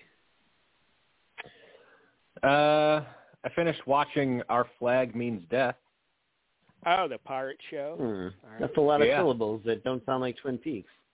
Yeah. But, it's pretty good. It's not bad. You said that's on you the enjoy HBO? the yeah, Right. it's got the Taika Waititi and Reese Darby in it. Yeah. Nothing else though, Tuffy? I don't know. What else did I watch this week? I mean, there's a lot of WrestleMania. Yeah, I watched a shit ton of wrestling. I did nothing all weekend except watch wrestling. I just sat and watched. Yeah. I mean, I watched The Survivor. That's still going. Hey, did they catch like that Deadly monster yet? Catches back this week. They released No, that monster. no monster. No? All right. No. Damn it. Watched Winning Time. That's still pretty enjoyable. I heard that's getting a second season, Winning Time. Yeah, Oh. that would make sense because they're not very far into the Showtime Lakers. They're like one game into the season so far, 5 episodes into the show. And, they got a ways to Could go on for 20 years. I haven't gambled all Be the week. new MASH. I took a whole nice. week off of gambling. I'll probably get back in it next week, maybe. Doing it. We'll see. But, Yeah, I was playing a lot of Champions this week to get that faction kickoff contest, you know? Yeah, I can only do so much, then I tap out. I gotta say, these people in this faction You're so busy. just love to complain on Facebook. I don't even go to the Facebook page. I don't know. What are they complaining about? That nobody participates or whatever, Yeah, and it's like, I was going to say. yeah, It should be because no one this isn't like a top 10 faction. I don't know what you're expecting out of this. Yeah. Like, It's a not double-edged everybody is sword. puffy playing 500 matches a week for no reason. Our faction, it's nice the fact that you don't have to do much and you can still be in a faction. But you also don't get any prizes or any rewards because our faction sucks. No one does shit. Yeah, and then there's like 10 people out of the 100 who think that everybody should be playing all the time and don't understand that unless you want to spend hundreds of dollars a month, there's no point. Yeah, this game is super pay to play these days. Like, you really have to spend money if you want to. I'm trying not to. I was tempted today, Tuffy, because I saw on the website they had a deal for $20. They'll give you a bunch of crap, and then they also give you one of them emerald tokens, you know. And I'm one emerald token away from both of my Oscars. I just need. So I was tempted, but I'm like, oh, they'd give me a token I don't need. You know, they'd give me something. Yeah, it's a 1 in 6 chance you're going to get the one you need, and I don't know. I mean, last month worked out for me. They had that Hulkamania contest, and I got like 20 of those tokens out of that thing. So. Yeah, not me. But I don't know. One day I'll get my Oscars up there. What else, Jank? Anything else with you? Nope. Just been rewatching Lost. About halfway through season 5 at this point. Hey, how about that Evangeline? I feel like I was Lilly, given right? some guff a couple weeks ago for rewatching Game of Thrones. And here's Jank rewatching Lost. Yeah, but he's already watched Twin Peaks. So he's okay. That's true. Once you watch Twin Peaks, you can watch whatever the fuck you want, Tubby. Do whatever you want. And I watched Columbo. Yeah. I'm covering all my bases. Yeah. I'm very busy, you know? Yeah. Like this weekend I got Formula One's on at like midnight tomorrow. Oh, no. Formula One. Then NASCAR's on Sunday afternoon. You know. Yikes. No time for Twin Peaks. You never know which direction they're going to drive. Probably the same one, but you don't know until you tune in. You never know. You never know. I did I look guess up. we're done. Oh. Yeah, I did look up that Barbarian Queen. Yeah. The star of the movie is the lady Phil Spector murdered, apparently. What? Oh.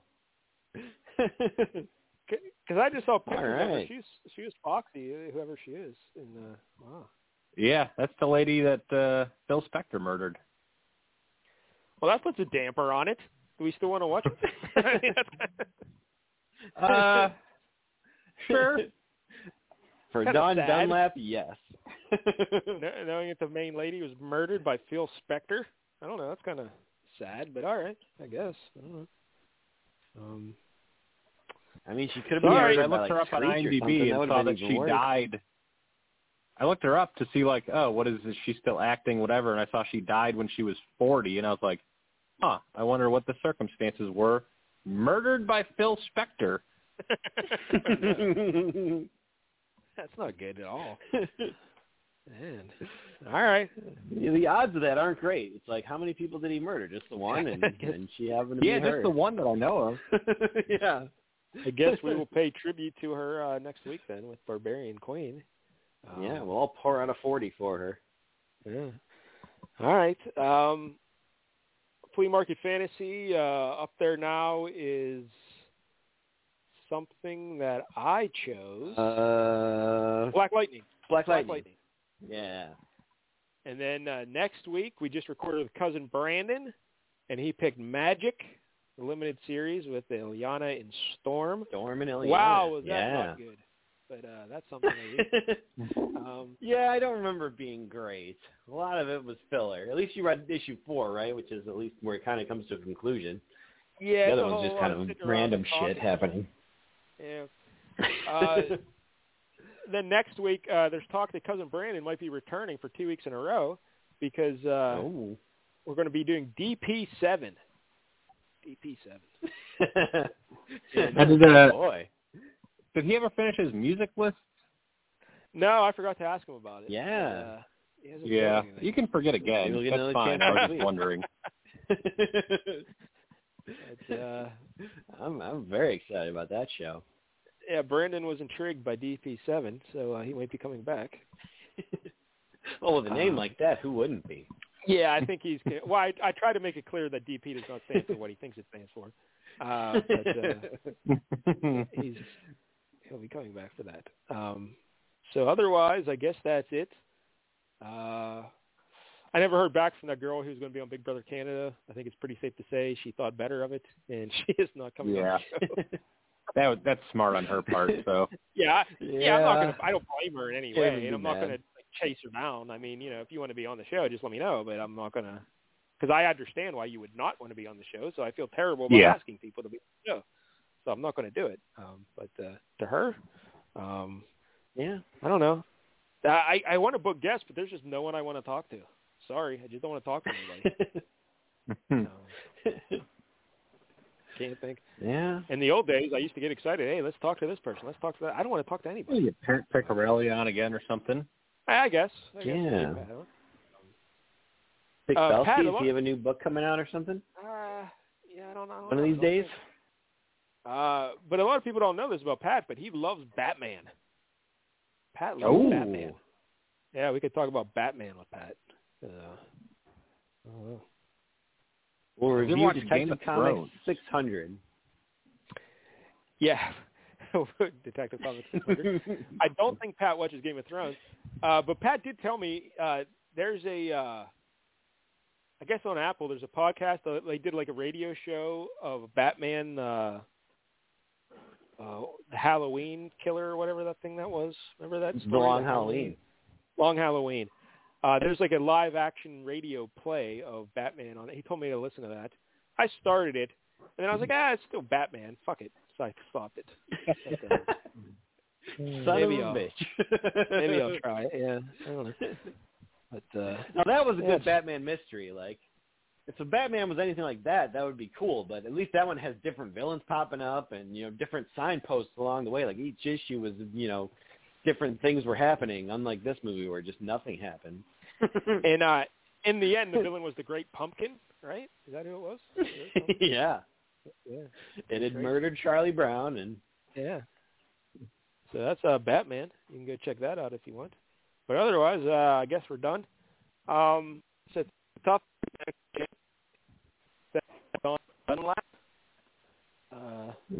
to Vince McMahon. And how? And I guess until next time, we're going to go back to the old one. Until next time, pass the gin, Governor Gabby. Boo. All right. I like Chi it. Chi means happiness. Whatever.